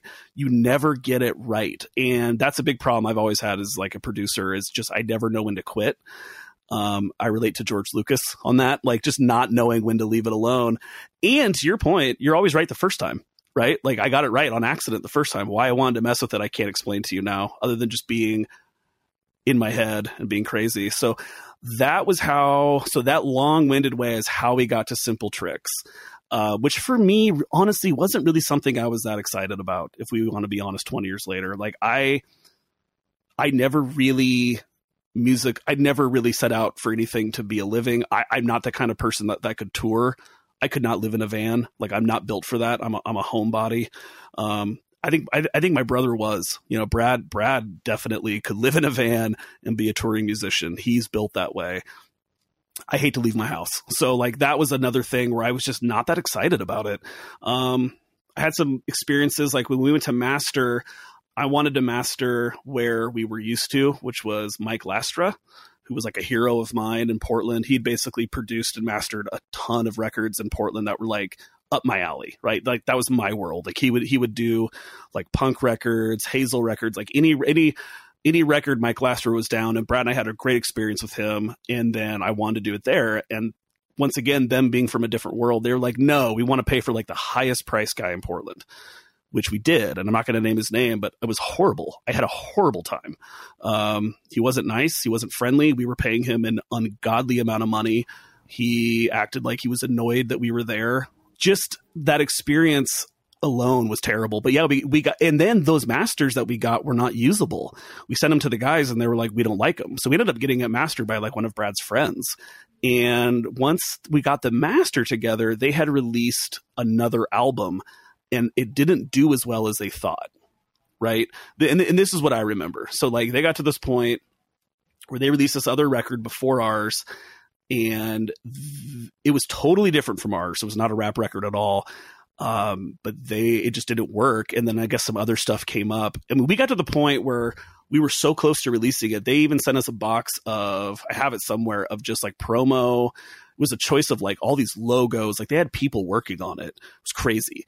But then it all fell through, right? And so then Brad and I were left with, well, crap. Now we have these new songs.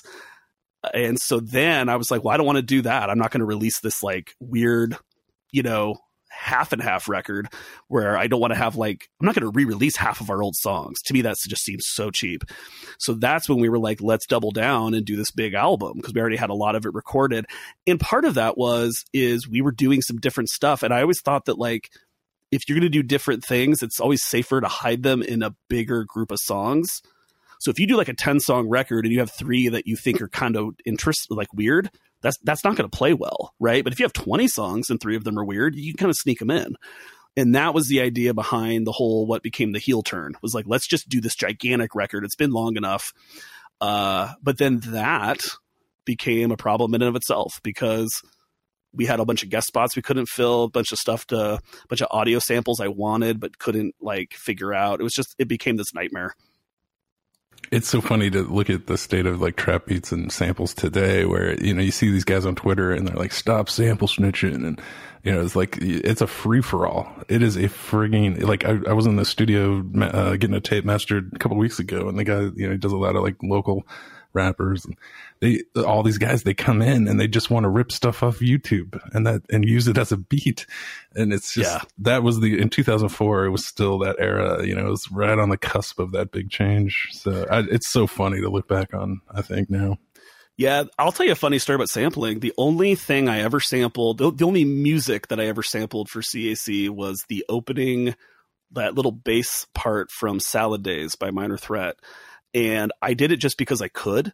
My now wife, had an SK, is it an SK1? Like the old Casio. Right. Like one of those mini Casios. If you remember, they had the little drum pads on them, but you could sample, like, I think it was like up to 3 seconds. And that is what I used to sample that Minor Threat record. So I played it through my stereo, and then I had it hooked into that SK1. And so I'd played the opening part, and I got it onto one of those drum pads. And then I got the second part on the other drum pad. And so if you listen to Bill Bixby, it's literally me live pressing the drum pad every time for the sample. So it's not even looped. But when we did CAC, that was the first band I'd really been in where, like, sometimes we would have, it was weird, man. We would play some shows and there would be, like you were saying on the last podcast with Brad, the show at the Tonic, there was like 100 people there. And I only knew some of them, which was crazy to me. But then sometimes we would go play the next month at the same venue and there'd be like 12 people.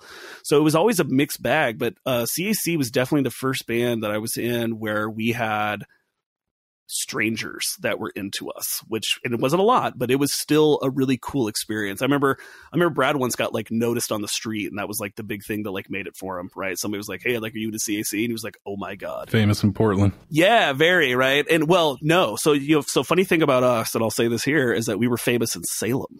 So the funny thing is that, so the Widgets are like a year or two younger than me, and they were big, Pretty to Look At fans, and they're great musicians in their own right. And they did what Matt and I couldn't do, which is they kind of created a whole thing in Salem. So the Widgets are the best example of, like, they are straight up famous in Salem, Oregon, right? Like when the Widgets broke up, dude, they were on the like front page of the lifestyle section of the Statesman Journal, which is like the newspaper. Yes. So in Salem, they created this whole thing. They were very popular, but only in Salem, which is crazy to me. So they also worked at like the record store in Salem. And so during this whole time, they would put out in the newspaper like the best-selling stuff at Ranch Records, which was like the big record store in Salem. And they would always put CAC in there for like 2 years. And since all the kids looked up to the Widgets, all the kids in Salem would buy the CAC. And so Brad and I had this really funny, I'll tell this funny story. So like we played this show in Salem. It was our first time playing there. And it's where Brad and I grew up, but we were both living in Portland. And so we went to play a show with the Widgets, and was at this like very well lit coffee shop. And there was probably like 60 something kids there already. And I will never forget us walking in, and Brad and I at this point, man, we were the height of scumbags, right? We were like in our early 20s, just drinking a lot. I think I had like I had like a Hulk Hogan mustache, just being Dirtbags, and rolled into this show in Salem, this all ages show.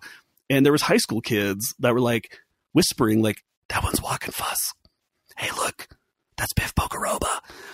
And I remember Brad and I freaked out, just freaked out. And it was probably only like 10 kids that said it. You know what I mean? But like, I've never before or after had that experience. And we both were like, oh shit. And I'll never forget, we went, so just like Dirtbags, man, we left our friends to go play their set, went to a bar that was like 2 doors down and just started drinking. And at some point, somebody just walked down and we're like, we didn't even tell anybody where we were going. So they had to come find us, which was not on purpose, just being idiots. And they were like, you're on. And I'll never forget, dude, I was so nervous. I drank so much at that bar. I remember stumbling back to this coffee shop and I do not remember playing the show. And I remember asking later, like, were we good? And they're like, yeah, it was great. And I was like, wow, and drunk rapping is the worst thing ever, by the way. Dude, there's nothing that clashes like oil and water worse than alcohol and trying to be articulate with your words. Yes. And that was another experience where I knew that we weren't built for anything more, right? I was like, if just playing a coffee shop got us like, it was just that idea of being like something to somebody it was so terrifying. And also, man, playing in bright lights. Did you guys get liquored up before a lot of shows, or was that kind of a one-off? That was by far the drunkest. I don't remember if Brad was that drunk. I know I was. Not so much. And definitely as things progressed, we would probably do more and more. If you look at those early shows, like we're hardcore, like drinking water and being good and all of that. But once we got better, I've never been that drunk on stage before or after. Not too much. No, because the alcohol messes with your throat. Right? Like beer's terrible when you're trying to like yell into a mic. No, what honestly messed with me back in the day was smoke. So whenever we would play bars, my voice would go out every single time because I've never smoked. And playing in those smoked out places would so we had a lot of shows where by the end I could barely get words out. And it was also because like when we played live, if you hear it on the Tonic show, I'm just screaming, right? I'm just yelling. But a lot of times, I would throw my voice out almost every time.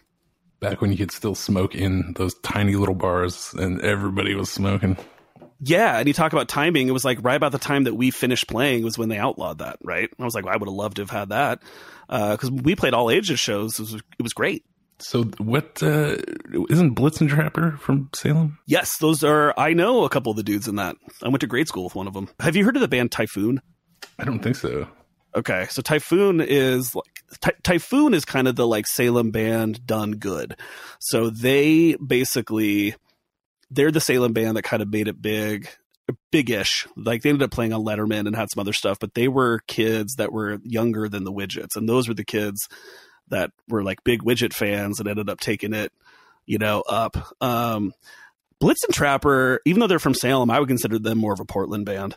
And that's kind of, everybody associates CAC with Portland, but really, you guys are Salem to the core. Well, and we repped Portland, right? Because like we were both living there, but it was funny that we ended up still being more popular in our hometown than we ever were in Portland. So like we would go down and play shows in Salem. After that first experience, we were like, oh, so we would go down and play with the Widgets in Salem and always have big turnouts, whether we were at bars or all ages. So it was kind of funny being down there and still seeing, people that were into us that I didn't know. But yeah, I would still say we were a Portland band just because we were living there at the time. Just like with Blitzen Trapper, I'm pretty sure they were living in Portland when they got to where they got. But like the Widgets, dude, like they lived in Salem. They were Salem, which I respected about them. They're if anybody out there's never heard the Widgets, they're amazing. They're one of my all time favorites. I remember seeing, I don't know if it was a tribute show. It was one of the last CSC live performances, I think. I don't know what year it was, but you guys were playing the Ash Street, and you'd played 2 shows. You played a show in Salem, drove up to Portland to play the Ash Street, and I was like, geez, man, these guys are... Dude, that whole story's crazy. So, yeah, it's funny, as much stuff as I've done musically, I've maybe booked 5 shows in my whole time. So I've never been that kind of a driving force. Brad... Walkin' Fuss was the guy that got everything done for us as far as on that end. So he was the promotion guy. He was the guy that got us all of our shows. So he had scheduled a show with us and the Buttery Lords and somebody at the Ash Street. And then like a month later, the Widgets decided that they were going to go their separate ways and they were going to have this big like final show, and they wanted us to play. So we were all very good friends with them. And I was also, at that time, I had started playing in a band with Nick and Becky and Doug. So 3/4 of the Widgets, I started playing in a band with them called the Dearling Darlings. And so we were like, hey, the Dearling Darlings can open. David from the Widgets had another band. So it was like, he can play in the second band. The CAC could play third because we all have, we've been playing shows, and then the Widgets would play their final show. Well, it sucked because it ended up being scheduled on the same day as this show we had scheduled in Ash Street. And to Brad's credit, man, he was like, I'm not going to back out of it. He was like, there's no way. He's like, I'd feel bad for, the Buttery Lords. And also we just look bad to the Ash Street. And so we played. So, dude, I played a set with the Dearling Darlings. Then I played a full set with CAC. The part that sucked is we had to leave halfway through the Widgets' last show. So I got them to play like my favorite song like early. So I like begged them like play Wrath of Zeus. I remember screaming Wrath of Zeus, and they played that, and then we had to leave, drive to Portland, and then play a whole nother CAC show. Exhausting. And yeah, and the Ash Street show had about 15 people there. Well, so we went from playing. Yeah. So you remember, so that show was pretty lackluster. That was ironic. That was one of our lowest attended shows in a long time. And we had just left this like gigantic show, where we played. God, I think Brad and I played for almost an hour. I remember being really sweaty. And I remember that show, speaking of drunk, just because Brad and I wouldn't get wasted before shows doesn't mean our crew wouldn't. So I remember that night, Sea-Dog was in rare form, and I remember having to like corral him and get him to perform. So we had this whole sweaty long show, and then just to get in your car and drive an hour, draining. Yeah, I mean, you get like we were talking earlier. Every song being a 10-round boxing match, cardio wise. You get off stage, you get in your car. It's it, man. It's game. You're over. done. To drive, all the way to Portland to do it all over again. Yeah, it's rough. Well, and for us, the tough thing is we knew, 90% of the people that came to see us were our friends. And so for that night, we were like, we know everyone's going to be at this Widget show because we had kind of cross-pollinated everybody at that point, right? So like we knew we felt bad because we weren't going to draw anybody, or not. I shouldn't say anybody because you were there, but like most of the people that were going to see us were going to be in Salem that night, and so I felt bad just because we drew nobody. And yeah, I remember there was like 3 ladies that danced throughout our entire show. That was the only thing that got me through it. There was like 3 drunk ladies that just happened to be there. And when you play rap music, dude, and there's people that are drunk, they'll get into it. Yeah. I definitely took CAC shows for granted. I should have, looking back on it, you just thought I would go on forever. I've never been a guy that wants to be like at the front of the stage. I'm usually in the back chilling like that, but I'm just. Oh, I am too. So the Dearling Darlings, that's Nick and Becky were in the Widgets. Yeah. So Dearling Darlings came about because the Widgets were they were slowly breaking up. Well, I should say the Widgets, those dudes all grew up playing music together. And so that was the only band any of them had ever been in. And just as we were getting older, they were kind of, going their separate ways. And Nick and Becky, I had recorded music of my own under a name, Go for Glory, for years. Just, it was all me. It was just stuff that I would do in my spare time. I think I've played maybe 3 shows under that name, but it was never anything that I was trying to like do. But it was just, when I would write songs, I would record the drums, the bass, and all that stuff, and just put them out on these little CDs. And Nick and Becky were always like my number one fans. Becky especially was always like she's the hands down number one Go for Glory fan, probably the only Go for Glory big number one fan. So when the Widgets were kind of doing their own thing, for that reason, Nick and Becky approached me and were just like, we want to still play music. Do you want to do something? And I was like, sure, let's do that. So we were all friends and hanging out anyways. And then ironically, we were like, well, we need a drummer. Who can we find? And then we were like, well, Doug plays drums. And so we ended up, not on purpose, basically just doing 3/4 of the Widgets and me. And then that was the Dearling Darlings, which is named after a Feelings record. Feelings are this very unsung band from Portland that all of us were just obsessed with. They were a band that was around for maybe 2 years. We would see them whenever they played, and we were just really into them. And they had a song called Dearling Darling. And so we're like, well, we'll name ourselves that. And then Doug ended up moving to Florida. And so we spent an awkward time without a drummer. And being a drummer, I know I never had trouble getting work, right? Like it's easy when you're a drummer to find bands because nobody ever wants to be the drummer. And Nick and Becky, luckily through their connections at Ranch and just knowing everybody, they knew this kid, Devin Gallagher. And I say kid because he was literally a kid. I mean, we were in our mid-20s, just drunk buffoons, and we ended up getting a drummer who was a senior in high school. This kid, Devin, and he was one of the drummers in the band I mentioned earlier, Typhoon.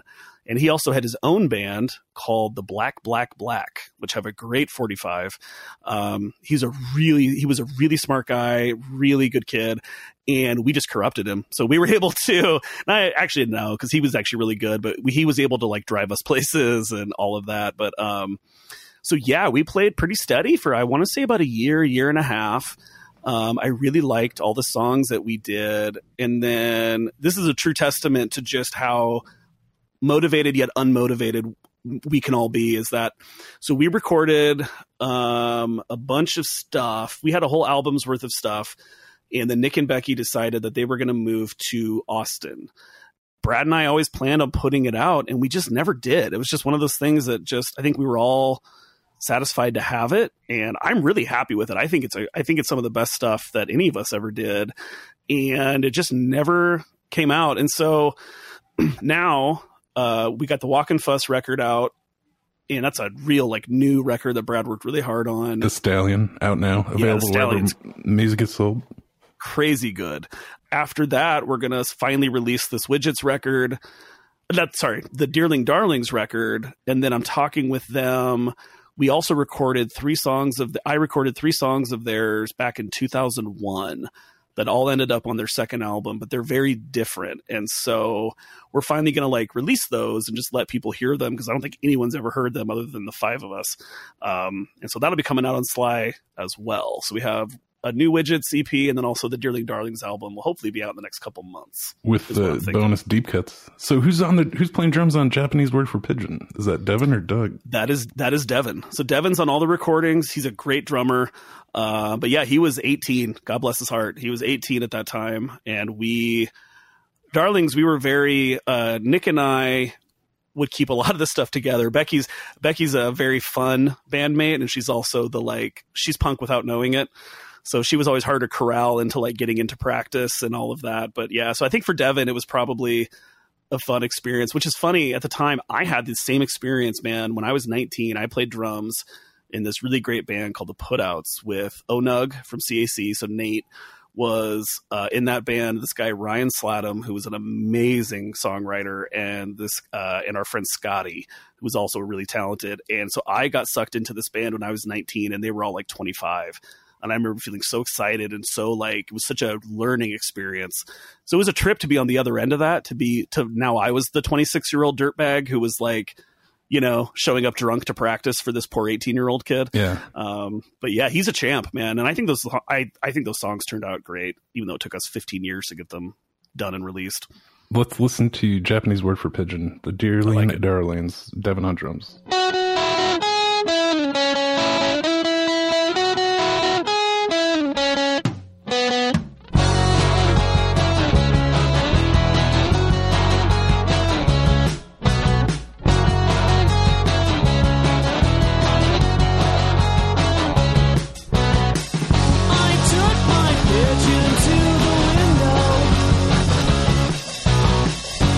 Tied a note around his left leg.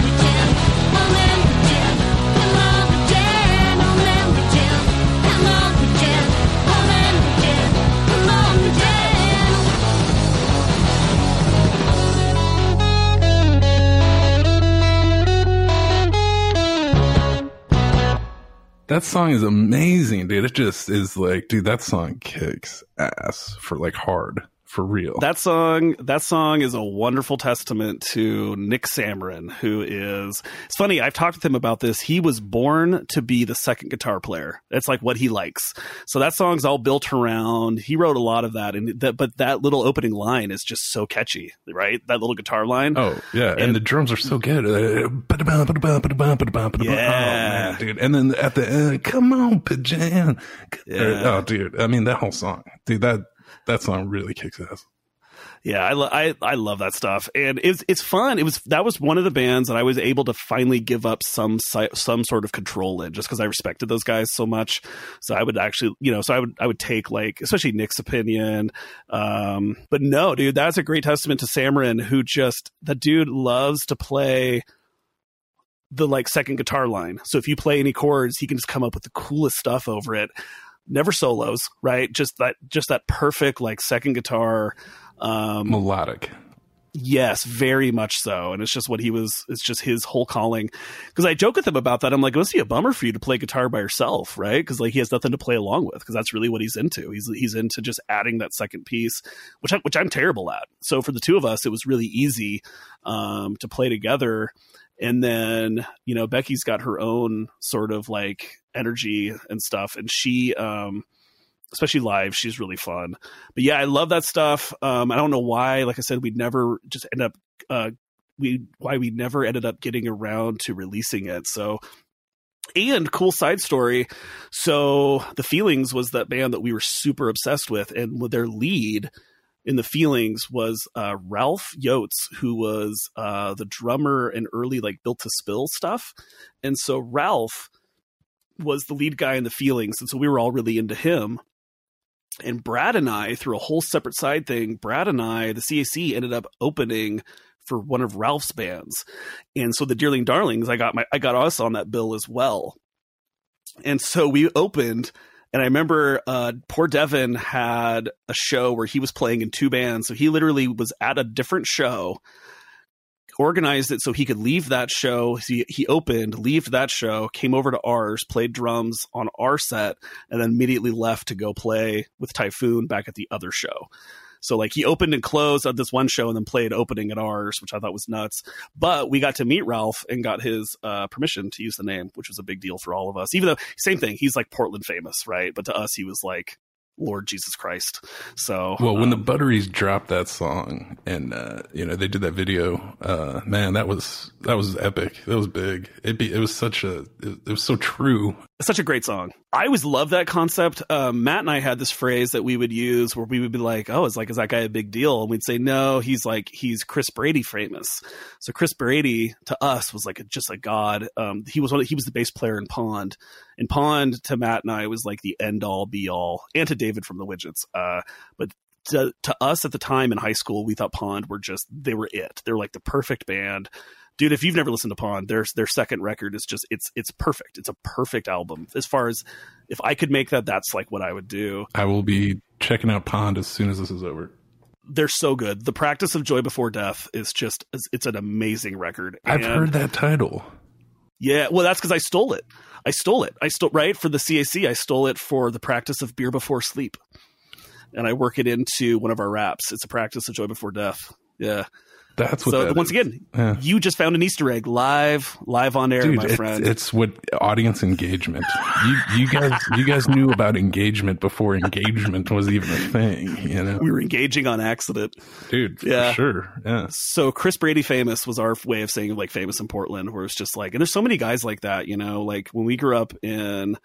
I mean, Pete Krebs to me was just, he still is like just an amazing, I never understood how he never got gigantic. And he's a guy that if you grew up in Salem or Portland, like you're a big fan of Pete Krebs. And I don't know if he has a presence outside of Oregon, and it's just one of those things that it never quite works for whatever reason. But to me, God, he's still just a legend.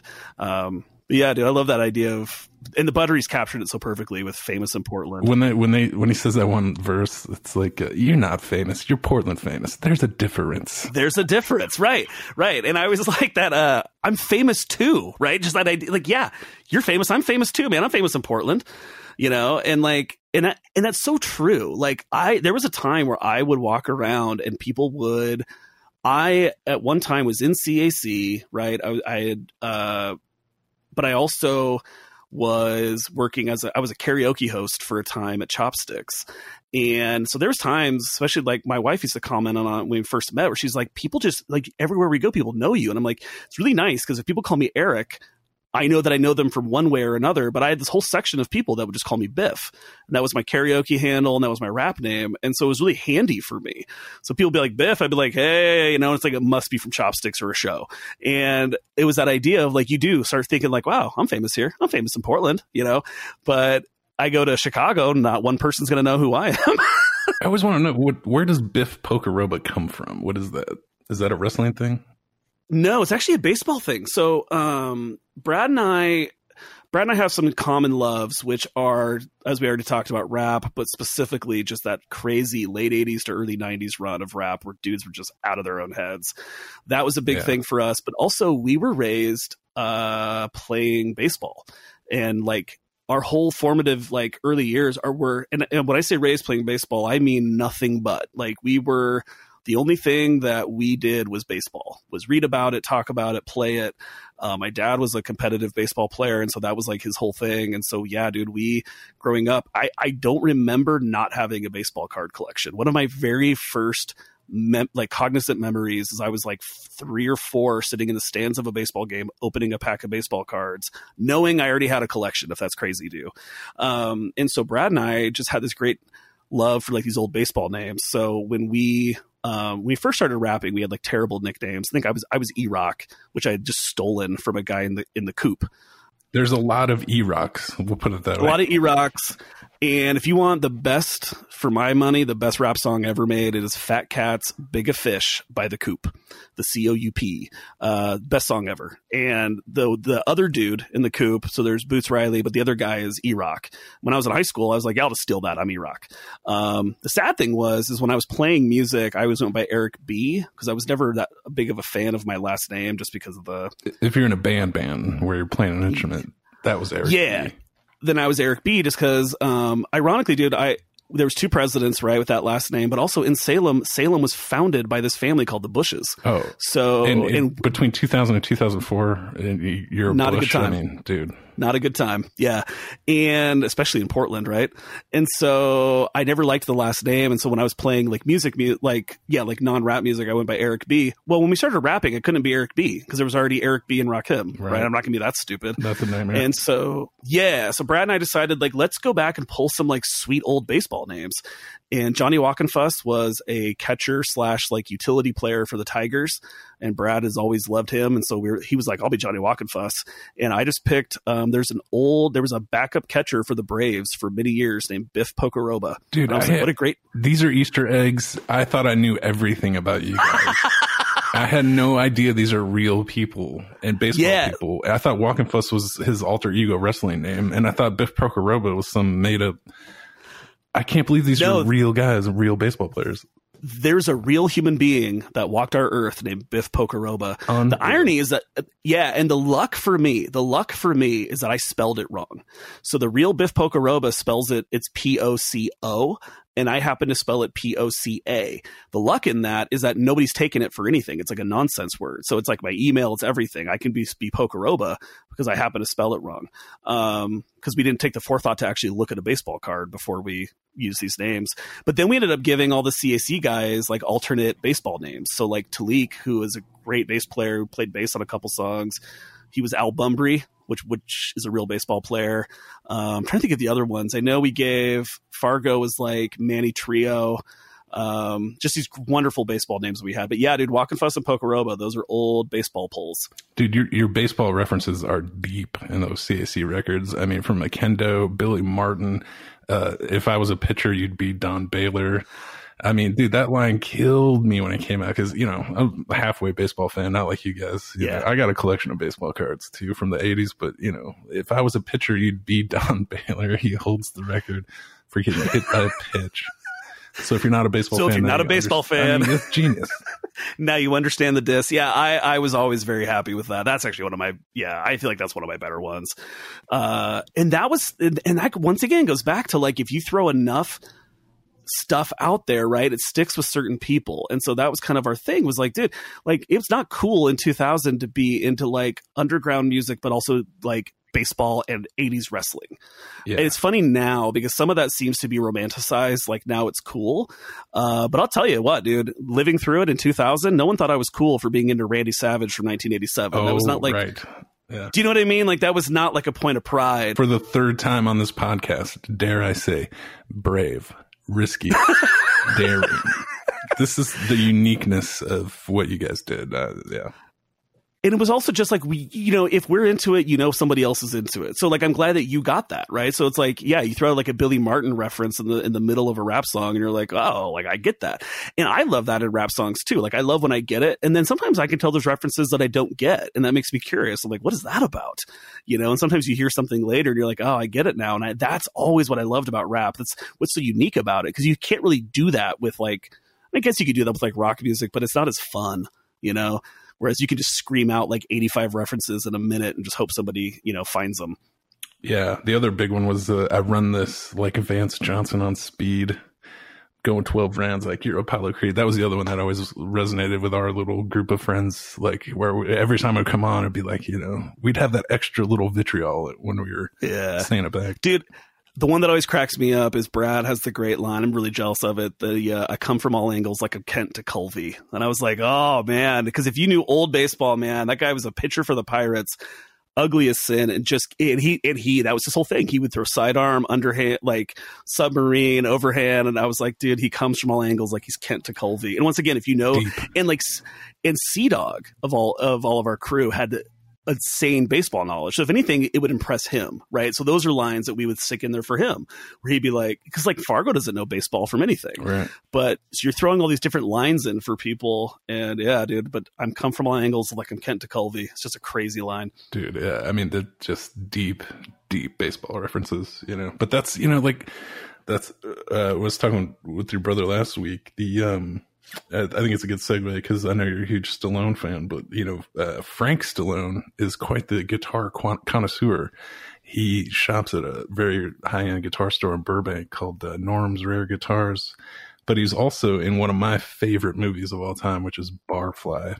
And you know, your brother would always reference Bukowski, Socrates, you know, all these famous literary characters talking about critical thinking, you know, really deep topics to be trying to rap about. But so we really connected on that level. And so I thought, I don't know if you remember a couple of obscure Stallone movies that really stuck with me as a kid because, you know, my old man dragged me out to go see them and they just really landed on top of me like a ton of bricks. One was Cobra and the other one was Over the Top.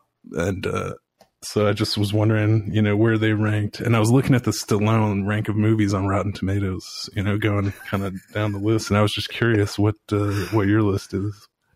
Dude, well, it's tough, man. Over the Top is up there. It's one of his best. I mean, it's so ridiculous, right? It's such a ludicrous movie. Cobra's almost too over the top. It's almost winking at you. Like Cobra almost knows that it's bad, which it's funny. I could talk movies all day, by the way. So like with Brad, yeah, well, with Brad, that was always his big thing, right? Is he was much more of a literary guy, and my thing at the time and still is was just movies. Like I love movies, but I love bad movies, but I don't love bad movies that know they're bad. And there's a big difference there, right? So whenever I mention like bad movies, people are like, oh, like Sharknado. It's like, no, Sharknado. It's telling you it's bad. I love when somebody really tries and fails. Like for some reason, because you feel it, right? You feel somebody's effort. You feel it like a toothpick hanging out of your mouth, lighting up like with a Cobra. Your twin personalized 45s in your. You remember that car? Oh yeah, it's ridiculous. So Stallone's another one of those things I can't remember not being a fan. When I was a kid, dude, Rocky was just my favorite stuff. Rocky, the Rocky IV. Rocky 2. Rocky 2 is my all-time favorite Stallone. That's the best movie for me. Rocky 2, closely followed by Rocky 1, but for me, Rocky 2 is better. Dude, and even like cinema people will give him a lot of credit for writing Rocky. And I guess, I don't know, wrote it in like a week or 3 days or whatever the story goes, but that's like it's kind of regarded as like a high mark of, 70s cinema. Yeah. I think it's impossible to watch that movie like you would have in 76 because you can't help but not know him, right? So it's got to be weird now. I can't imagine now watching that for the first time being like, well, that's Stallone, But I think when that came out, yeah, dude, people are saying he was like the next Brando and all this crazy stuff. But I think that whole story is what people like. The fact that like he insisted on being in it. He insisted on being the writer and the star. They wanted to buy the script from him and just had to push him on. And he was like, nope, I'm going to do this thing. And he's such a like lucky story. And the fact that things just worked out, because really by all other stories, he should have ended up a dirtbag or stayed a dirtbag. He's a poor guy done good. When you're hungry and you don't have anything, it's so much harder to hang on to that creation that is yours, I mean, that's probably why you guys resonate. I mean, because I'm not letting go. I'm hands on. I'm doing everything. Dude sold his dog to make money. You know what I mean? Ended up buying his dog back when he got paid for the script. Like just crazy stuff like that. In the 70s too, were just such a wild time. I mean, the fact that you even have to sell your dog is crazy. But yeah, dude. So Stallone wise, I won't talk about him too much. But yeah, Rocky 2 is up there. Over the Top is certainly one of his better ones. But yeah, I've seen every one of his movies like a lot of times. It's scary. Yeah. And like I would say, I've always told people I unironically like him, like it's not like I think he's a joke. Like especially his early work. If you watch his stuff from the 70s, it's good. Dude, it's legitimately good. Rocky is a powerhouse film. Talia Shire, oh, yeah. Burgess Meredith. I mean, dude. Rocky, see, and that's where I double down on Rocky 2. So Rocky gets all of the attention, but Rocky 2 has so many themes that are really strong. Like if you go back and watch Rocky 2, I mean, it kind of tells his whole, he's telling his life story like as it's happening. So basically he gets famous, he gets money, and he just blows it all because he's dumb. And then they're like, you have to fight. It's almost like he had to make Rocky 2 because his other movies after that failed, Yeah. But in Rocky 2, dude, he lowers that character so low, you can't help but feel bad for him. I mean, he ends up trying to do commercials and he can't read, and that's just sad.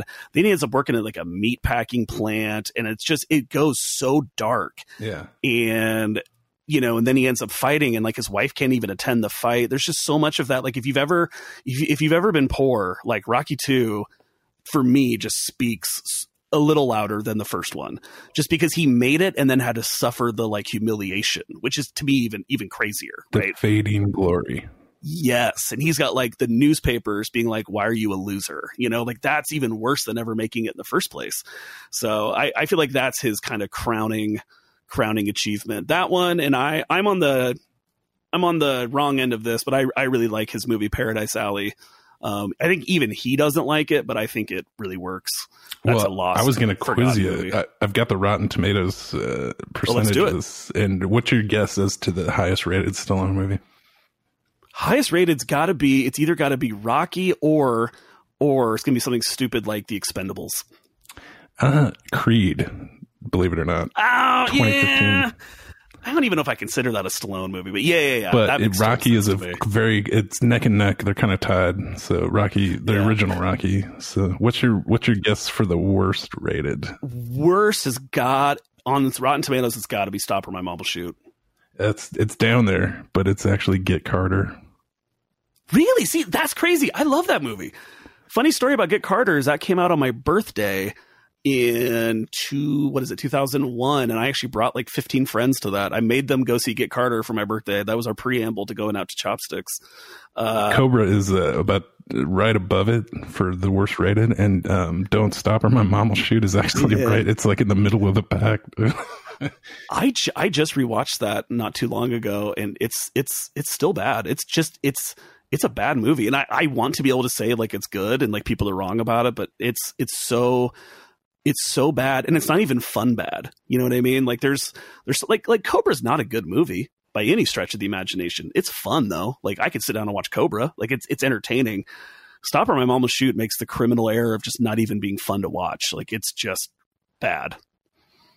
Yeah, it's kind of shocking, some of these ratings when you get into them. You know, Rambo's kind of in the mix, but Expendable's pretty high. But yeah, Don't Stop or My Mom Will Shoot. I mean, what was the original screenplay title for that movie, and who was the Hollywood cocaine executive that changed that title? Man, that's what I want to know. But yeah, they all, it's one of those things. I think he claims it was more of like a dark comedy and all of this, but I'm like, there's still no way that that's a good movie, right? There's just no way. It has some charming little moments, but like, it's just when the main character is annoying, I think that never works. That's kind of the whole basis of that movie, is that his mom is always in his way, but you're supposed to like sympathize with her, but you don't. And it's one of those things where like, if you can't get behind one of the characters, then you're kind of lost. You have to root for somebody. Judge Dredd and Lockup are kind of like riding the bottom of the pack, and the only thing worse is Cobra, Get Carter, and then Rhinestone. Do you remember that one? Oh, dude, I've seen that. Yeah, 1984. You have to remember, I've owned all of these. I've seen all of these more than like 10 times. It's sad, but yeah, Rhinestone is not good. Rhinestone is actually, it's funny. He's actually the low point of that. Dolly's great in it, and it has a lot of funny parts. It's just Stallone's not funny, and people have always said he's funny, and he's never proven it. He's not. And I say that with I'm the man's biggest supporter, but like, he's a good dramatic actor, I think, if he's given the right stuff. But like, he's a great action actor too. But dude, his comedies are just not good. Even Oscar's a funny movie. He is not funny in it, if that makes sense. Like, yeah. But dude, yeah, Rhinestone's not great.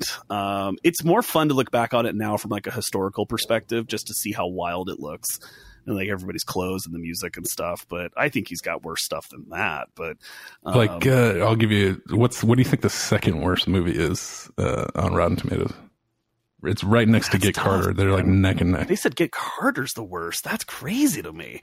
He's, for me, I think Driven is one of his worst movies. Dude, that's the third worst, which is crazy. But I don't know. This is so obscure. I had never heard of this movie. It's called Avenging Angelo. Oh yeah. That's not good. That's it's a direct-to-video of his from like '02. He had a weird period there for a couple of years where he was dangerous to going direct-to-video. So he has a couple like that. Avenging Angelo is not a good movie. I'll give them that. It's not his. It shouldn't be that low. But dude, I struggle with all of those ratings systems because they definitely skew towards the newer stuff, right? Right. Yeah, Rotten Tomatoes is not accurate by any stretch of the means. But I just I thought it'd be a cool Stallone game. Oh, absolutely. Driven's a bad movie. That is, dude, it's about car racing and all the cars are like CGI. Right. Like, who wants to see that? And it was 2001 CGI, which is... So it's not good. And, don't get me going on that. The whole excitement of a car chase is that it's real people and real cars, right? Like, you're supposed to be impressed with like, wow, they pulled this off. Once you do CGI cars, what are we doing? Like, what are we here for? Right.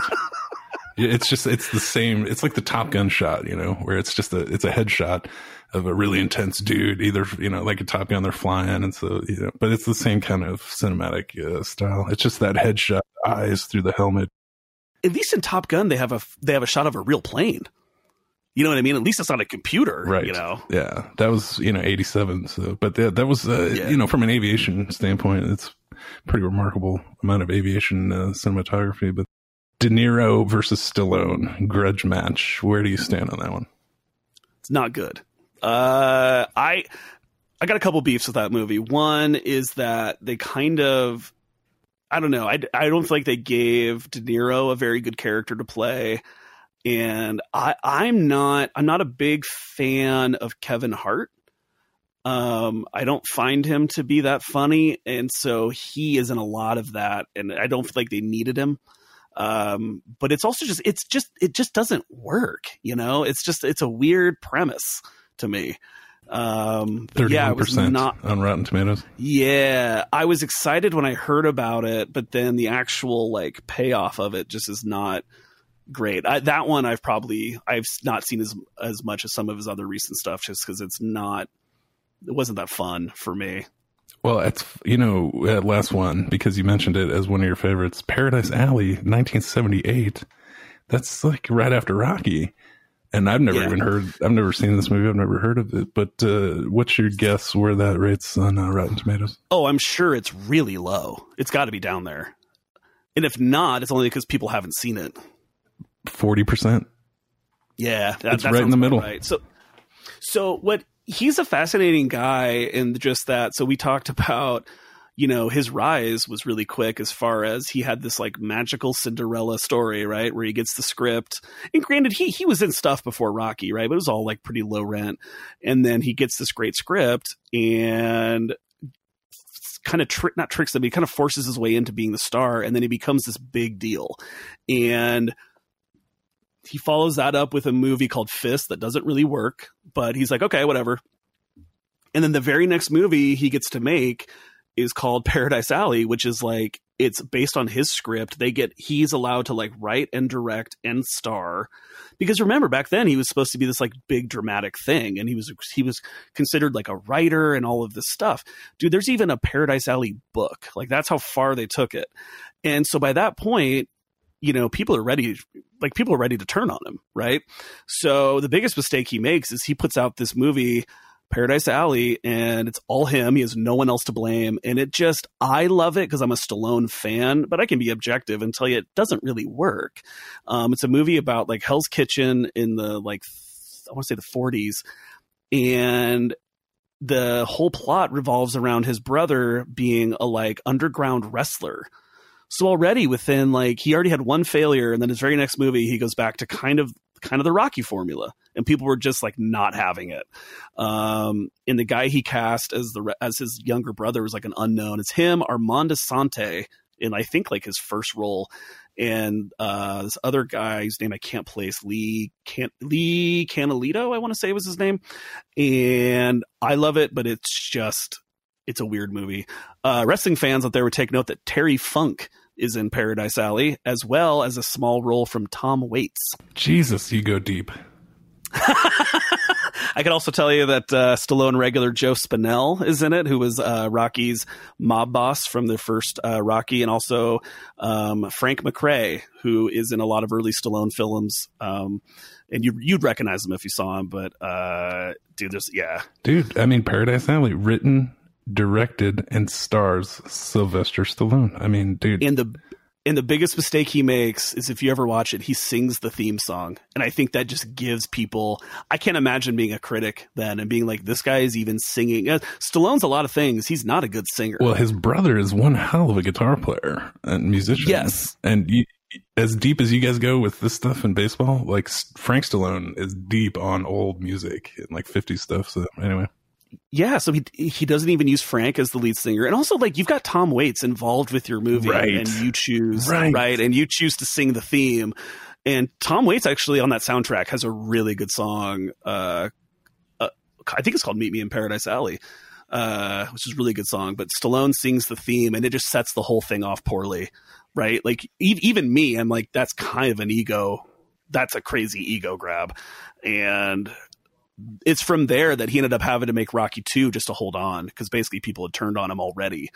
And, and so his whole life story to me is fascinating, because he makes it and then he almost loses it. Yeah. And he basically has to fall back on Rocky, and then he lucked out with First Blood and they gave him Rambo.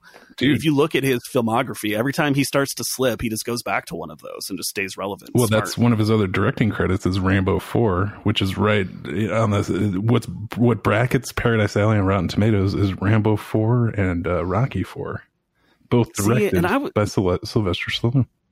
Yeah, and I would say Rocky 4, dude. Rocky 4 should be up there. That movie is so fun. That is such a fun, good movie. Rocky 4, I can't find anything. I mean, it's a dumb movie, but it's so good. It's a fun movie.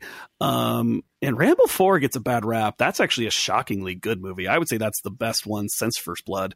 I'm not a huge Rambo fan either. I don't really. The Rambo 2 and 3 are probably some of the films of his that I've watched the least. Those just not. Those aren't for me. But Rambo, which is technically Rambo 4, is, I think, really good. It's really violent, but in a more realistic way than some of those other ones are. It's interesting to me what movies that he gets the directing credit, where it's him in the chair, because, he's worked with a lot of directors, dude, Yeah. And there isn't this like, Tarantino, Brad Pitt kind of connection. It's like, he's just all over the place. It seems like on the directors, but. Yeah. And I think, and I can relate to this in a ways. I think he also kind of like we were talking about, he's a real control guy. And I think sometimes he ends up being the director out of like, you're not doing it like I want. Right. So he kind of takes over. I've heard that about him. He also a lot of times will get writing credits just because he insists on doing his own dialogue and then just insists on getting a writing credit. So he's not always the best look as far as like a dude, especially a guy who came from nothing. He's kind of turned into the cliche of then he ends up being the guy that's like the control guy. But the weirdest credit for me for him is he actually directed Staying Alive, the sequel to Saturday Night Fever, and he's not in it. So he straight up directed that movie. And I don't know if you've ever seen Staying Alive, but it is, for my money, the worst thing that Stallone's ever been involved with. I mean, isn't that when they go to Broadway to be dancers? Yeah. I have seen that movie.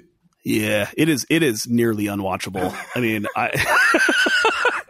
because talk about something that's like fun for about 10 minutes. And then it's like, okay, like this joke is old. And it's just Travolta dancing in like cat outfits for 90 minutes. It's rough. Yeah. And Stallone directed that. Like he was still considered enough of an artist at that point to like just be a sole director. Isn't that weird? It's crazy because, to watch his career and then to get so huge in the 90s. And I'd like to think he's one of those good guys, like if you actually saw him, he'd be affable and he'd be cool. Like on the flip side of that, have you ever heard the Kevin Smith, Bruce Willis story?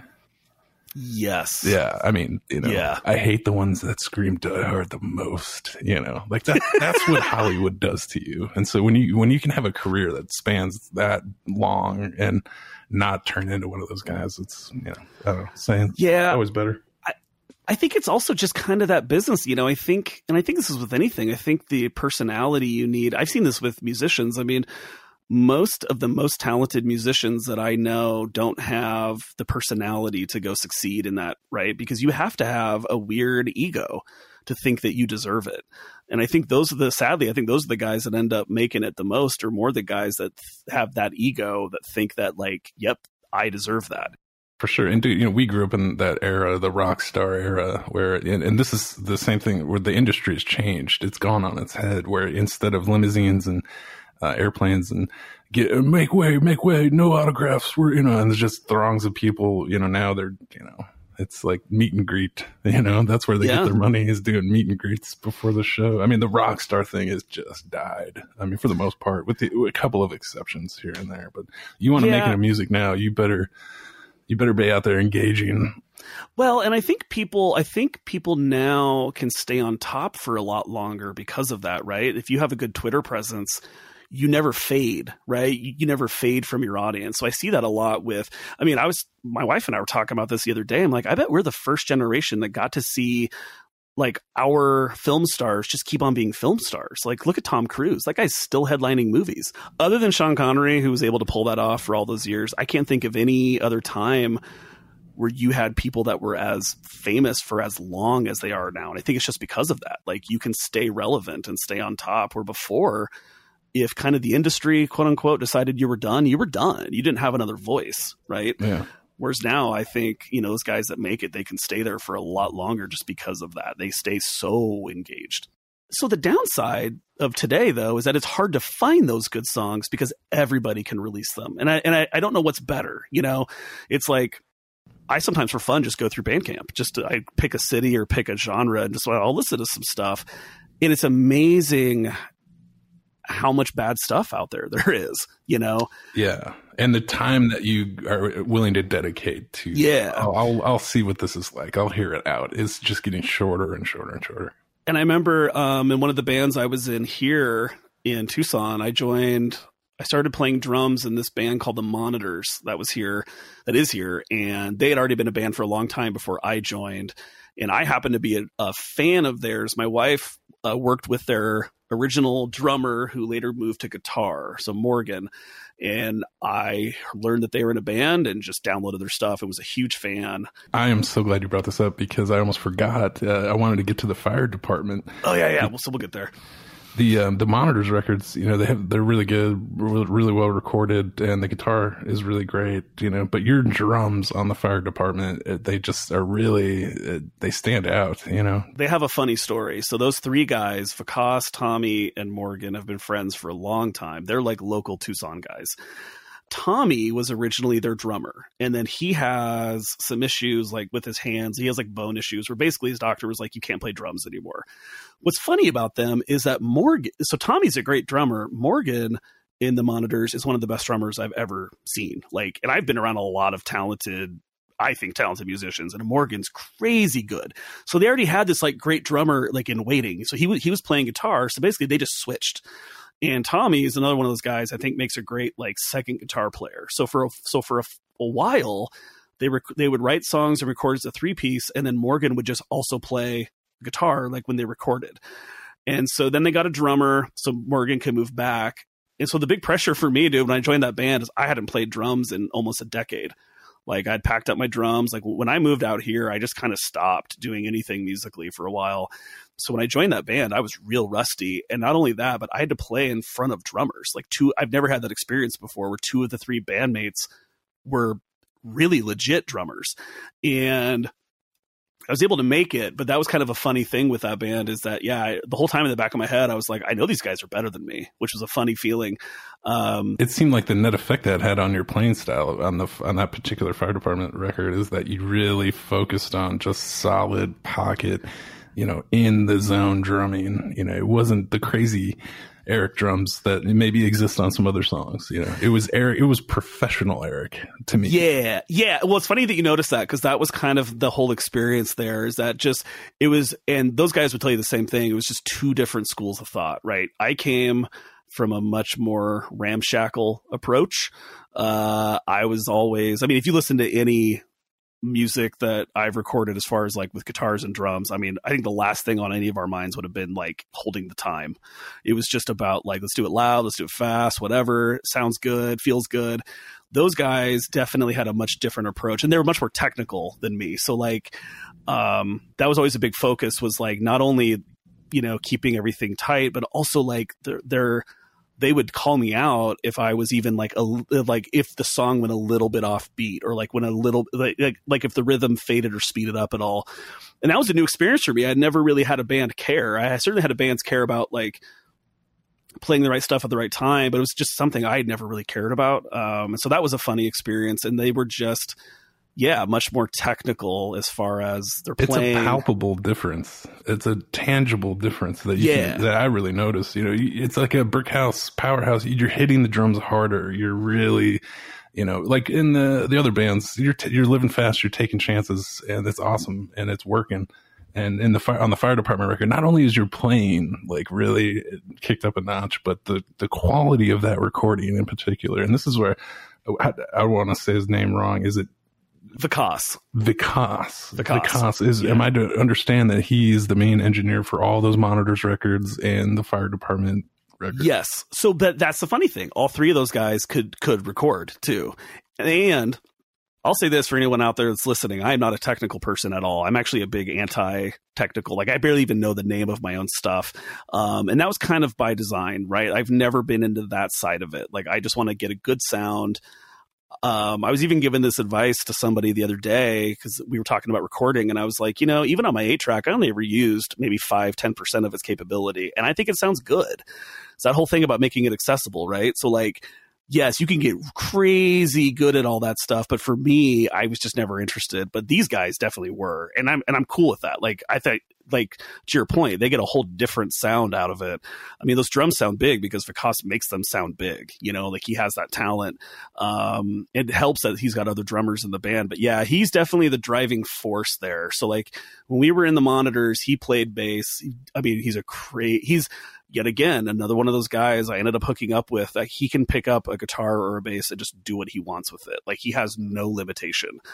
He is a fantastic guitar player. Some of those guitar lines, he's just one amazing guitar player. And the engineering skills on that, like the kick drum on that Fire Department record, is just ear butter. Like from an engineering standpoint, it just is, oh man, that sounds good. And the separation that he got on that record is incredible. And the drums are like the centerpiece of that record. Whereas a lot of the Monitor stuff, it was much more centered around guitar. And to me, my favorite part about those old Monitors records were the drums. Because I was like, these guys are crazy. Like whether it's Tommy, but especially like Morgan, like he's just doing stuff that I cannot do. And so I always kind of felt bad joining them because I was like, man, if there's anybody out there that liked them for the reasons I did, like I'm a different drummer, you know, like the world I grew up in and the musicians that I hung out with, that was not the focus. Like doing fancy fills and work was not it. It was just playing, like I said, hard, fast, loud, whatever. You know, like what I learned from Onug was like the idea of quiet and loud, but it certainly wasn't like crazy technique and all of that. I've never had drum lessons, you know, I just kind of learned. And so joining them was a big learning curve. And so the Monitors, I joined them for a couple albums, kind of towards the end there. And then Tommy, for reasons I can't remember, he basically couldn't play for a while. And so we weren't going to do the Monitors without him, but we all still kind of wanted to play. And that was where the Fire Department came from. One of their long-running kind of gags is they like to mess with, like, they like to use names from old songs for other records, for like album titles and vice versa. And so we kind of looked back through some old song titles and we were like, well, the Fire Department would be a great band name. Which was a Monitor song. Was a Monitor song, right? And that I didn't even play on, I don't think. And so we... For a couple practices, we practiced with Morgan and Vikas on their normal, so like Vikas on bass and Morgan on guitar. I think we even tried to practice with me playing bass or guitar or something. We were just kind of messing around, like, how can we make it different? Because so we didn't want it to sound exactly like the Monitors without Tommy, basically. And so the natural thing seemed to be like, well, you know, Vikas is a good guitar player and Morgan's a good bass player, so let's just switch those and see how that works. And that's kind of how that happened. That to me is the best part because like Vikas was sort of like you were in CAC. He's the main driving force, the main composition guy, and you got to be Brad and just chill and play drums. You know, just that's probably a horrible analogy, but you see where I'm going. No, I totally agree. And what was funny, the Monitors, you know, being in that band, I thought that too. And then when I was in the practices, it was really Tommy. Tommy, who I think is a great guitar player, he had a very distinct idea where you'd play something and he would just be like, no or yes, you know, and the other guys would kind of go with that. And if you knew Tommy, he's that guy, right? He's that like, nope. We even have a great song. One of the last songs we recorded with them, it's a funny story I remember, is called We Could. And it's a really catchy song. And I remember Tommy wasn't fully sold on it. So he thought it was like too catchy. So his whole purpose on his second guitar was he just played the like ugliest notes that he could. And we all thought that was really funny. So now every time I hear it, I just hear Tommy just being a jerk. And I think that's hilarious. You know what I mean? He was just like, oh, you think you have a catchy song, Vikas? Well, here we go. And so that was kind of the bounds of our creative license here and how much we're going to let each other get away with. Yeah. And I think you need that, right? Like, I think that with any good band, I think you definitely need somebody to be like you're kind of to check each other. Like Matt and I were always really good about that. And same with Brad and I, where I'd be like, that line doesn't work. And he'd tell the same thing to me. Like, it just doesn't work. I think you need that. And those guys were a little older than me. So they came from an even different school. Like he was like an Echo and the Bunnymen guy. You know what I mean? Like just a very different, just a different upbringing. And Vikas had grown up like a metal guy, which definitely comes out in his playing. I remember because I used to just make him play riffs for me just for fun. I love that stuff. Being like, I would be like, just shred. And he could do it on command. Him and Nate are probably the two best people I can see that can just shred on command. Onug. But Vikas said, he's like, when I was growing up, you know, we would just put on Iron Maiden and just play it over and over and just play along to it. So that's how he trained himself, was just playing these like just gnarly guitar parts just repetitively.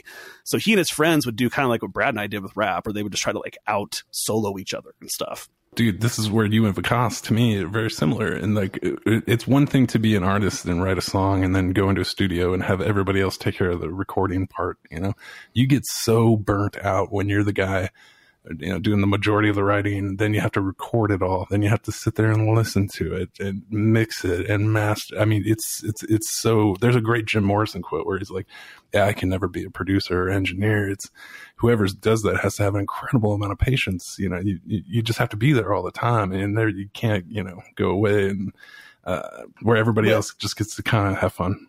Yeah, I totally agree with that. And that's the recording part is what I used to love the most, was like recording and then doing all the work after, right? The actual recording process to me was never that fun. Like trying to get people to get their takes and all of that. I mean, that part's okay. I like the after part of like trying to make it sound good and like messing with the song.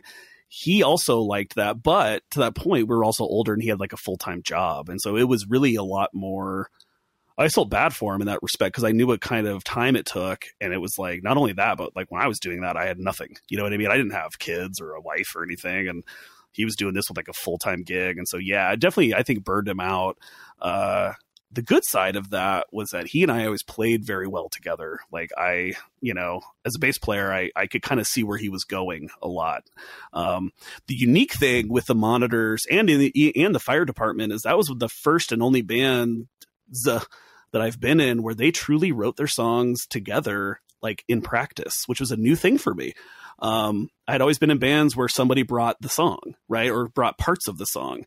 And we would just show up, sit down and start kind of messing around. And like a lot of times Morgan would have like a part or Vikas might have a part and they would just like craft these songs. To me, those are some of the best songs I've played on. I mean, J Names from Balcony Seats to me is a perfect song. That's one of the greatest songs I've ever played on. And then some of those fire department songs are really good too. I'm going to play you what I thought was my favorite song of the fire department record. Ooh.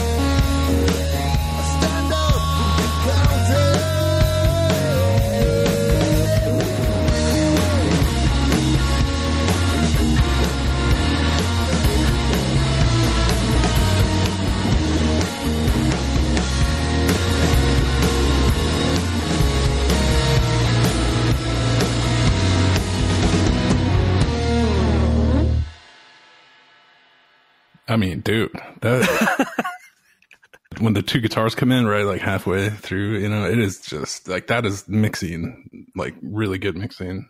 He's really good at that. So funny story with that song is that came out of us messing around. That came out of the one practice where I played bass and I wrote the first bass line.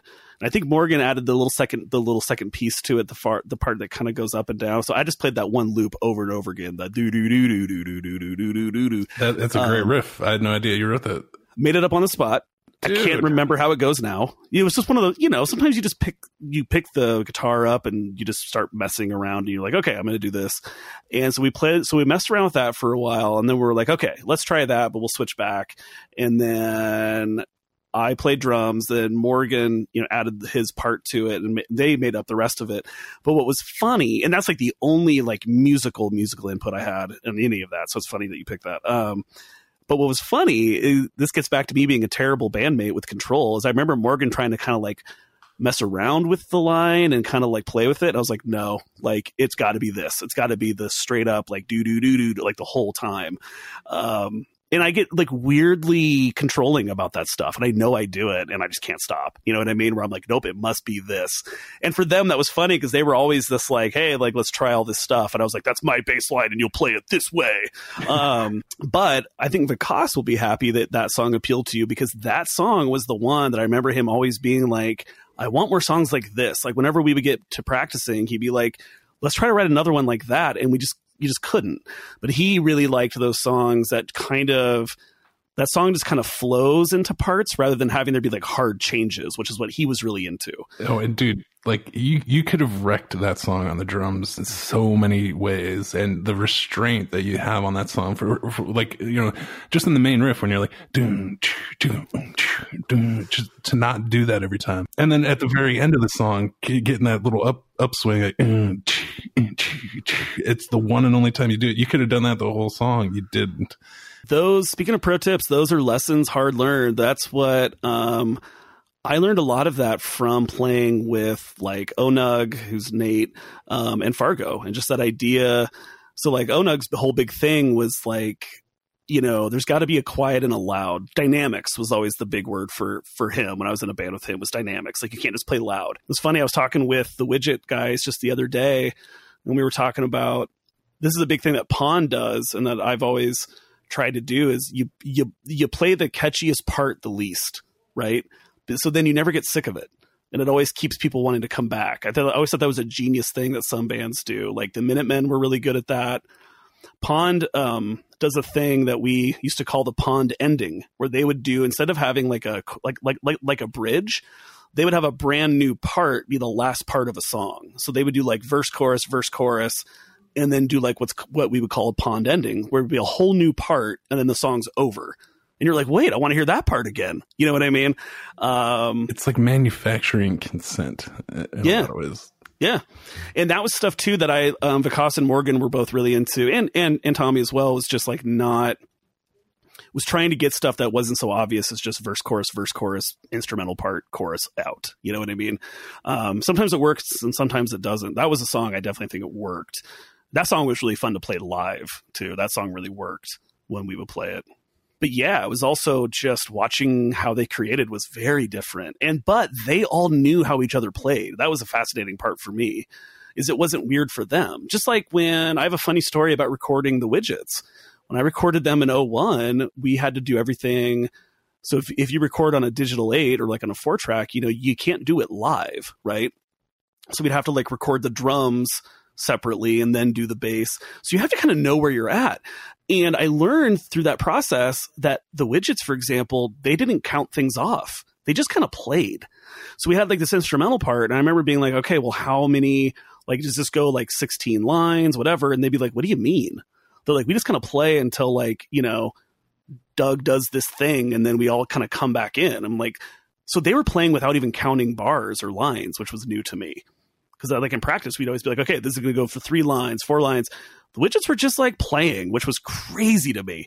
So yeah, it's interesting to see how different bands work. And it's just, once again, that's what works for them. That story just reminds me so much of the early days of digital 8s, because yeah, you couldn't just record everything live, because you didn't, number one, you didn't have the inputs required, but even if you did, the processing power wasn't great enough to run, 8 tracks at once. So you were inevitably forced into the overdub bin, where, you got to do the drums, then you put everything on top. And when there aren't count-ins, lead-ins, there's no metronome going on, man, it gets tough in a hurry.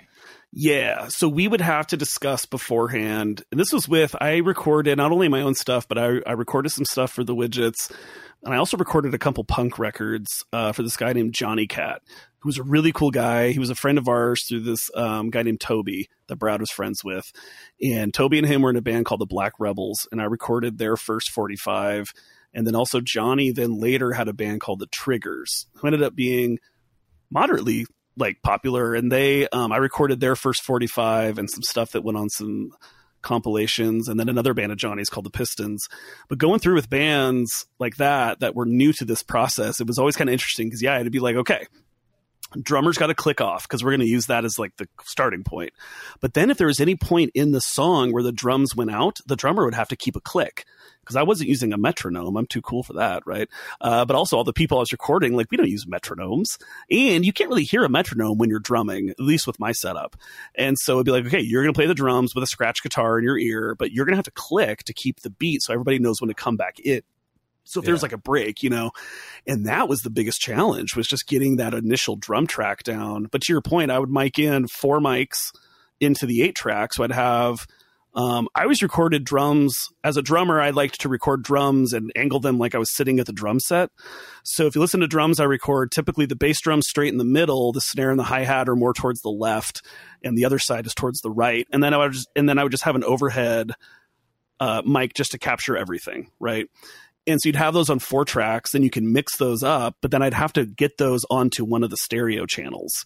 So once you mix those drums, you can't mix them anymore. Right. So once you're done, you're done. That's what you have on that one digital channel, because the Digital 8 is really a 4-track with 2 what they call stereo channels. And at the end of the day, you still have to take it into a studio, whereas a 4-track, you can at least dump it into a tape deck, which you probably have at the house. Yeah, that's the early days of Digital 8 recording, man. Pioneer stuff. I mean, putting the word engineer is really in there. So right, when we went to go master the CAC album, for example, with Mike Lastra, I had to bring in my Digital 8 track and basically punch stuff in and out as it was happening to get it into his system. So any of the drums that break out or any of the parts where I was punching in and out, I was doing that live in the mastering studio, in the studio. Talk about pressure. I'm paying by the hour, right? And if I mess up, we got to start all the way over again. I had everything tracked out and written out, but you still just have to punch. And anyone that's used those Digital 8s knows that the punch isn't exactly reliable. They would sometimes have a lag, and if it lagged at all, then you'd have to start all the way over. Nightmare, just a nightmare. So I didn't even bring a mixed CD in. I brought in the whole 8-track to master, which was just stupid. Yeah, the Digital 8 punch was notoriously bad. You'd either have to jump it or it would lag, or it was tough. But then on the other hand, man, if I look at 2000, the fact that we had a Digital 8-track, that was unheard of even in 1997. You know what I mean? Just in 1997, I knew one guy that had a 4-track, and that was a big deal. It was just really prohibitive to get yourself onto any sort of recording device. And so for us, the Digital 8 was such a gigantic improvement. And it was really cool to us at the time. By the time 2004 rolled around, it was archaic. It was really weird. It was a really weird, specific time to be messing with recording and all of that, and everything just jumped around so fast. But yeah, dude, recording those bands, man, it would take me an entire weekend to do 3 songs, because you have to do the drums and then mix the drums while everybody's sitting there in your headphones, mix them onto another track, and then dump all the other tracks, get rid of them to make space, and then do guitar, and then I'd mix those guitars and dump those onto the other stereo channel, and that would give me 4 tracks left for bass and then vocals. You might as well be recording on a 4-track. Yeah. That was kind of the thing. When I got the Digital 8, and that's why on the early CAC stuff, I panned everything to the left, because I didn't understand how the stereo channels worked. It was simple ignorance. I put them over onto those things. I'd mix them, but I didn't know how to stereo pan them. So just learning through experience. But to me, though, that also keeps you honest. A thing that drives me nuts is Bandcamp gives you too much, almost. Right. And I can hear that on people's home recordings where it's you don't need effects on every single track, on every single thing. I was always kind of happy that we were limited in a way, because it kind of makes you get all the other garbage out. It's clean. It gets real clean. Yeah, and that on home recording, I think the more effects you have, at least back then, the more effects, the worse it would sound overall. So I would really hesitate to put like big effects on things, and and if you are going to have an effect, it should be like a big part of that song. It should be like, hey, this is like a special part, not just, hey, what effect can we put on the guitar for this song? Like for me, I'm going to put the same effect on all the guitars unless you're doing something unique, you know. But on the early digital 8s, that they were really kind of crappy inboard reverbs and stuff like that. Whereas now today, people are just, they don't know what to do without those effects, especially guitar players. Like to just have clean guitar, like and that's what I think is the Fire Department record is so good. Those drums are clean, dude. Yeah, and the guitars they're distorted, but they're clean, and there's really only effects on a couple of solos. But today's bands, so much of it. I mean, the vocals are drenching in harmonizers and melodies and reverb, and I mean, dude, it's like they can't live without those effects. Well, it's that whole thing of just because you can doesn't mean you always should. You know what I mean? Like, and dude, part of the thing recording back then on the Digital 8 is you had to pre-select the effect, right? So if I'm going to put your guitar through like a distortion, let's say, we had to pick it before we recorded it, and we were stuck with it. So it was printed. Yeah. Yes. And so a lot of that time was spent trying to get the right sound, where now that I'm getting used to Bandcamp. So like Brad mentioned on his episode with you, I just stopped. I didn't do anything musical for really like a decade, and I just didn't want to get into it again. I was playing on my own and played drums here and there, but like, I just didn't really want to get into computer recording just because I wasn't good at it yet.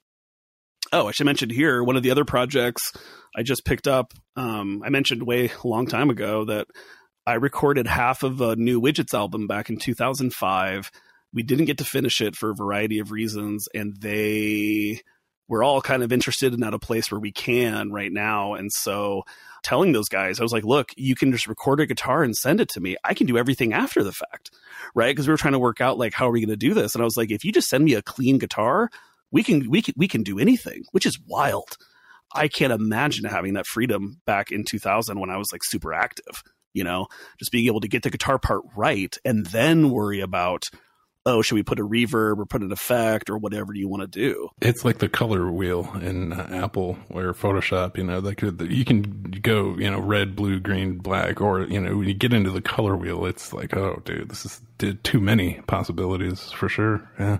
Yeah. And that was kind of the pre-talk that we had where I was like, look, even though we have all this possibility, like, we're still going to keep it simple because it's going to sound better, Like I was saying earlier, it drives me nuts when I can hear somebody's Bandcamp recording and I can tell that's just like they put an effect on every single instrument, and like you don't always need that, And believe me, it's tempting. It's fun to play around with those things, and believe me, we played with effects on the Digital 8 because it was new at the time. It was just crazy that I could put like distortion on drums. Cancel and Career is simply me just like having fun with this 8-track. It was like one of the first rap songs that we recorded. And I was like, I can distort the drums. Like, let's just do that, And I got better on the next record with like I learned how to record multiple drum tracks on the Digital 8 with different effects and then punch them in and out.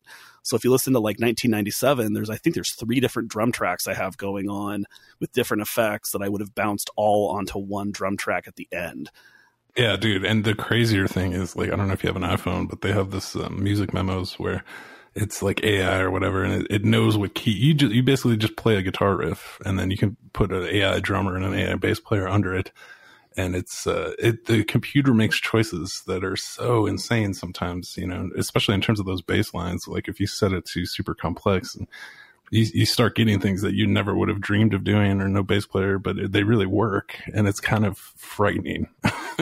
And that's one of those things I can see both sides of it, like I was always privileged to know incredibly good musicians. So if I needed something, I knew who to go to. But I also can see that, like, if I'm somebody and I live in a small town, I don't know anybody, what a great gift to have though, right? Like I can have a great bass line on this song and not be punished for the fact that I live in the middle of nowhere. But yeah, the purist in me is like, oh, you should have a real bass player on there.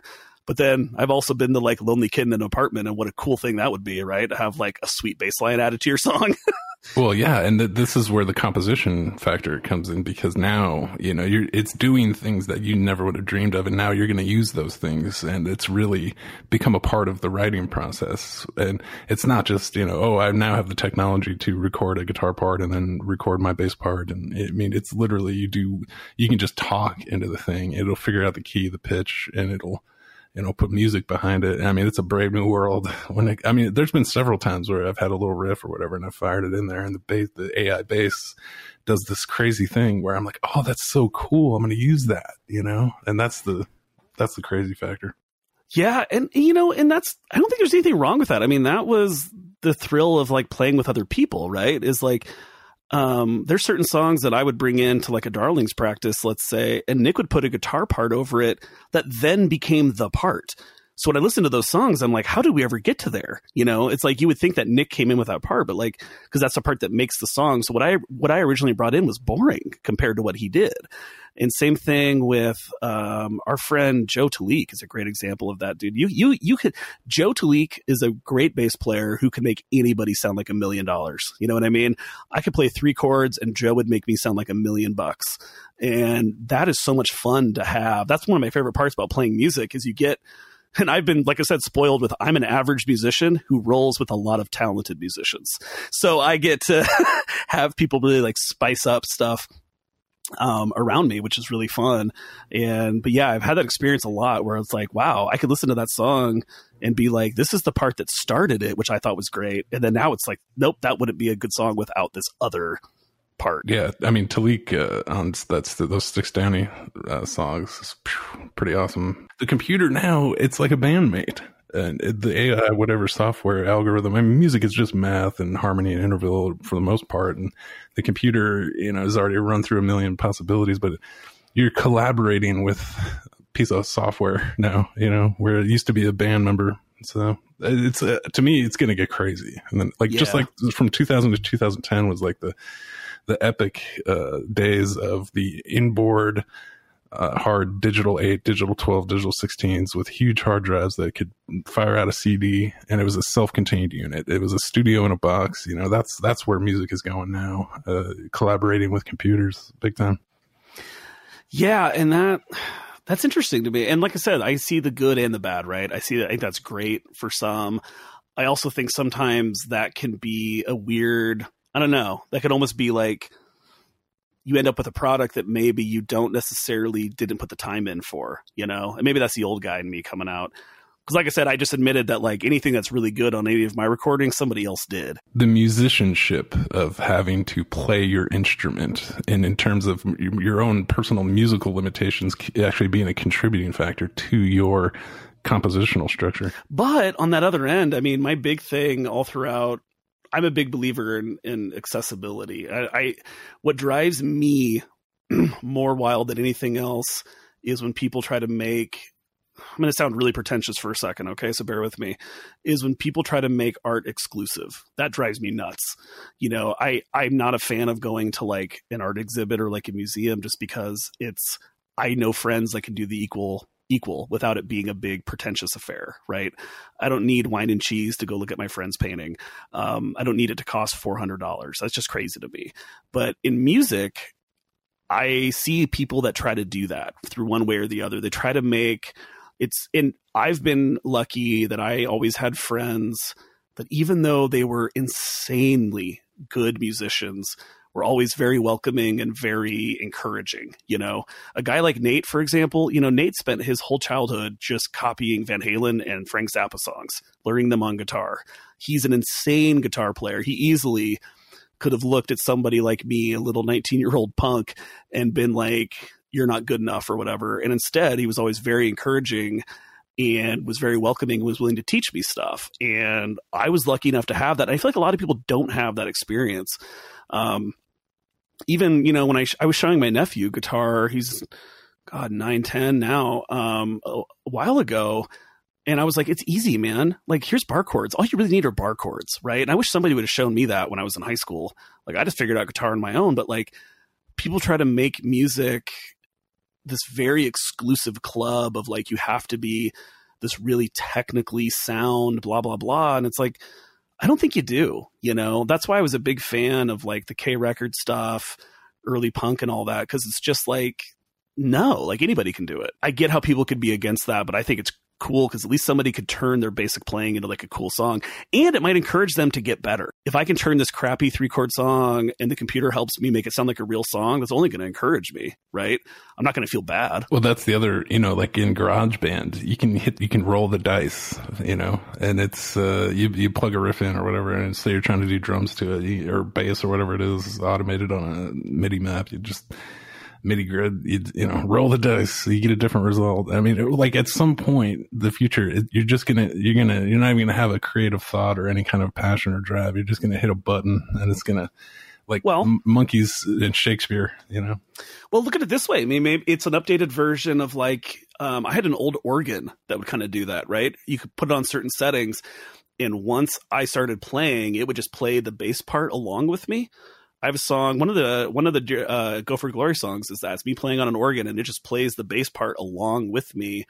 That's programmed in. And so, you know, I think that kind of cheating's maybe always kind of been there. Dude, speaking of, this might be off topic for your show, but there's this great documentary on Netflix called it used to be on Netflix called The Wrecking Crew. Did you happen to watch this? I've not seen it, but I've heard people talk about it, and it's supposed to be awesome. You would dig it, because basically it's about this band of session musicians that just did all of the backing music in like the late 60s. There's like on anything pop, rock, whatever it was. So rather than them spending time on having the like band that brought in the songs, they were like, nah, I know these guys, I can just crank them out. And it was that weird feeling of like, man, all of these songs by all these different bands were really played by the same group of people, which isn't that crazy. So like the Mamas and the Papas was one of the examples they used where they're like, oh yeah, they're not playing on California Dreamin'. That's us. And nobody knew it back then. Yeah. But I forget, I wish I could remember her name right now, but she played bass on a lot of like Beach Boys songs. And I think she's in that doc. That lady played bass on everything. And yeah. I'm with you. I was ashamed of myself. I had never heard of any of them until I watched this movie. And I consider myself a pretty deep nerd, you know, like, but I was stunned. But anyways, that goes back to like, I think music's been cheating all of us all this time, you know? I think like one of my favorite documentaries in that vein is the Stax Record documentary on Netflix. That is a fascinating story of money and music and crime and just, oh man. It's funny. Brad and I always talk about how for a while when they were doing those documentaries just about like one specific album, it would be like how a band recorded whatever. And we were like, man, I could watch any of those, even about albums I don't even know or care about, you know? I could sit down and watch like Steely Dan break down an album for an hour. I just find that stuff so interesting. I'm saying that as not a Steely Dan fan. So, well, I am, and I've seen those, and those guys were beasts. They brought in session player, like they would have like a lot of those guitar solos, you know, they would just next all day, just until they found the guy that just clicked the best, and that's, you know, they would use the best parts. I mean, dude, watching those guys behind the board break down their own songs and, you know, doing it on tape, I mean, dude, I could watch that all day for sure. Yeah. Well, and so let's look at it that way. Maybe this whole idea of I can plug in a guitar and it fills in everything, it brings the studio musician to everybody. Once again, it makes it equal, right? It's equalizing. It's giving the poor guy in the apartment the same advantage as the guy in the LA studio. It's just a different form. So I'm actually, you know what? Through this interview, I think I've made up my mind. I'm pro computer backing. Just for that, it makes it equal. If you use it to augment an already, you know, original composition, and you've already got all these songs floating in your head, it's great. But when that becomes the main creative force, you know, and like Steely Dan just rolling in 100 guitar players a day until they found the guy that landed the solo, that's a lot like rolling the dice in GarageBand. You know, it just costs a lot more money back then, you know. Totally. You want to do any plugs to kind of wrap this up? I mean, obviously SlyRecords.com. There's, I guess, the Widgets release that's going to be coming out is going to be dope. The new Walkin' Fuss album, The Stallion, definitely check it out. Anything you want to plug as we close it out here?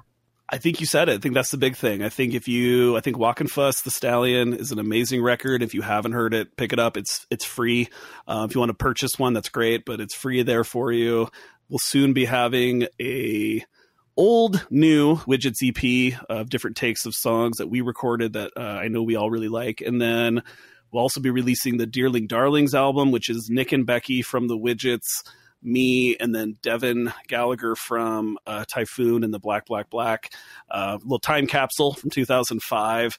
And then somewhere down the road, we will definitely be releasing the Widgets' long-awaited third album, Bring Out the Badger, which is going to be a lost gem from 2005. So stay tuned, and can't wait for that. I just personally, I had to buy a new Walkin' Fuss t-shirt because I wore the old one out. So I bought a brand new Walkin' Fuss t-shirt. I did the CD combo, loving it. And he's so creative with those graphics and how he got that to be the old like SummerSlam logo into his name and all that. It's just wild stuff. He's really talented. Yeah, definitely. And we will, I'll put links to the majority of the stuff. We covered a lot of ground today, so I'll have to kind of pick and choose which links. Yeah, and as always, the 525 Records podcast brought to you by the Seaside Brewing Company in Seaside, Oregon. Check it out, employee number 99. They have a great menu full of awesome beer. Also, on the 525 Records site, we have the brand new Klaus Fluoride tribute sticker. If you're a Dead Kennedys fan, it's only $1. They're awesome. You can't get them anywhere else. Only on the 525 store. If you're into Klaus Fluoride and you want a vintage Denmark auto touring sticker from the late 70s, the same one made famous on Klaus Fluoride's bass, you can get that at the 525 store. And yeah, 525records.com, 525 Records YouTube channel, slyrecords.com. Eric, thank you so much for being on the podcast. Thank you. And anybody that knows me knows that I can talk, man. So yeah, it's been a pleasure.